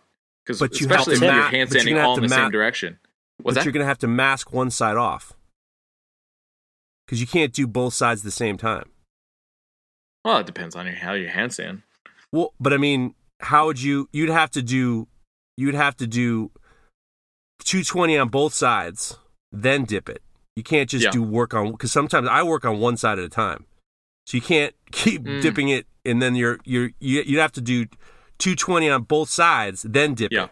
And then neutralize it. Because if you do one side and you keep dipping it, all of a sudden the other side's like, what the fuck happened to the other side? Right. Well, I mean, but they're not long dips. It's like 30 seconds. So it's nothing crazy. You're not getting a super deep etch. So even if one side was exposed to acid etching, over whatever 4 rounds of handstanding, wouldn't really be that big of an issue. But I think that if you are going to go that route, handstanding both sides at 220 and then 400, doing them together is definitely the way to go. And I think you were starting. Yeah. And as you were saying, so if you did 220, you hit it in the ferric, you got it, you darkened it and all that, you start handstanding one side at 400, before you flip it over and start handstanding the other, you want to make sure you mask it off or somehow protect that side that you just handsanded at 400, because on your sanding surface or whatever, there could be some sort of loose abrasive, whether it's just ambient stuff that, shops are dusty or from a previous round of handsanding. You want to make sure you protect that side before you flip it over and handsand the other side at 400. And you can do that. Don Nguyen, I'm sure plenty of other people do it, but Don Nguyen was the first person I ever saw do just like painter's tape on the backside, because it's quick and easy, but he masks it off with painter's tape, and that closes up that surface so nothing can really get to it. And then he handstands the other side, and then he pulls that painter's tape off, I'm sure. And then if you're going to keep doing that ferric thing, then you go into the ferric again, and so on and so forth. Cool. That makes Top sense. Tip. Yeah, that's a good one. Thank you, Yella. That's a good one. We'll try it out. We're 2 hours, 10 minutes into this show. Wondering. Might as well keep going. We've got one more section to go, so let's make this a speed round. Craig's Community Showcase. 30 seconds each to talk about somebody within the community. Mine is David Loftus. He certainly doesn't need the support. He's got hundreds of thousands of followers. But I don't know whether you guys know, he's a professional food photographer. He does all the Jamie Oliver books, all of these sort of UK chefs. He always does their books. But it's just a masterclass on taking photographs of food, and they generally have knives in as well. So if you're looking for inspiration for shots for your knives, take a look at David Loftus on Instagram. Nice. Who have you got, Jeff? Derek Melton. He is a great bladesmith, a great blacksmith, Forge and Fire champion, terrific guy. One thing I will highlight about him is he is now the chairman of the board of the Right Angle Grinder community. He had gotten one of the Knife Talk t-shirts, Right Angle Grinder community. He was using a wire cup on his right angle grinder. The thing jumped into the grinder, grabbed his shirt, and it alligatored all the way up to his chest, wearing a Knife Talk Right Angle Grinder community t-shirt. That is unbelievable. But he listen, it happens to the best of us. He got the alligator. That's the class. Time up. Mareko, who have you got? Go. All right, my 30 seconds goes to Mr. Jose Gomez. He's Lost Arts Forge on Instagram. He's from Las Cruces, New Mexico. He is a badass Damascus maker. He does some really cool creative stuff. I love following him. I love his creativity. He's also a guy I just met down at the Arizona Hammer-In at Travis Wirtz, and really got to meet him in person and talk to him in person and see his stuff firsthand. Pretty dope. I like this. I like this. I think you should do that more often. I love that. That's a show. This has been the Heat Treat edition. Oh, baby, this was a good one. Lots of good stuff. Cats of the Facho. So remember, we've got the forum at knifetalk.net. Remember to head on to iTunes and give us a review because, 162 in the charts. We need to be further up. We need to be much higher up. Yeah, baby. So that's a show. We shall speak to you next week. Yep. Hey, cazzo da faccio!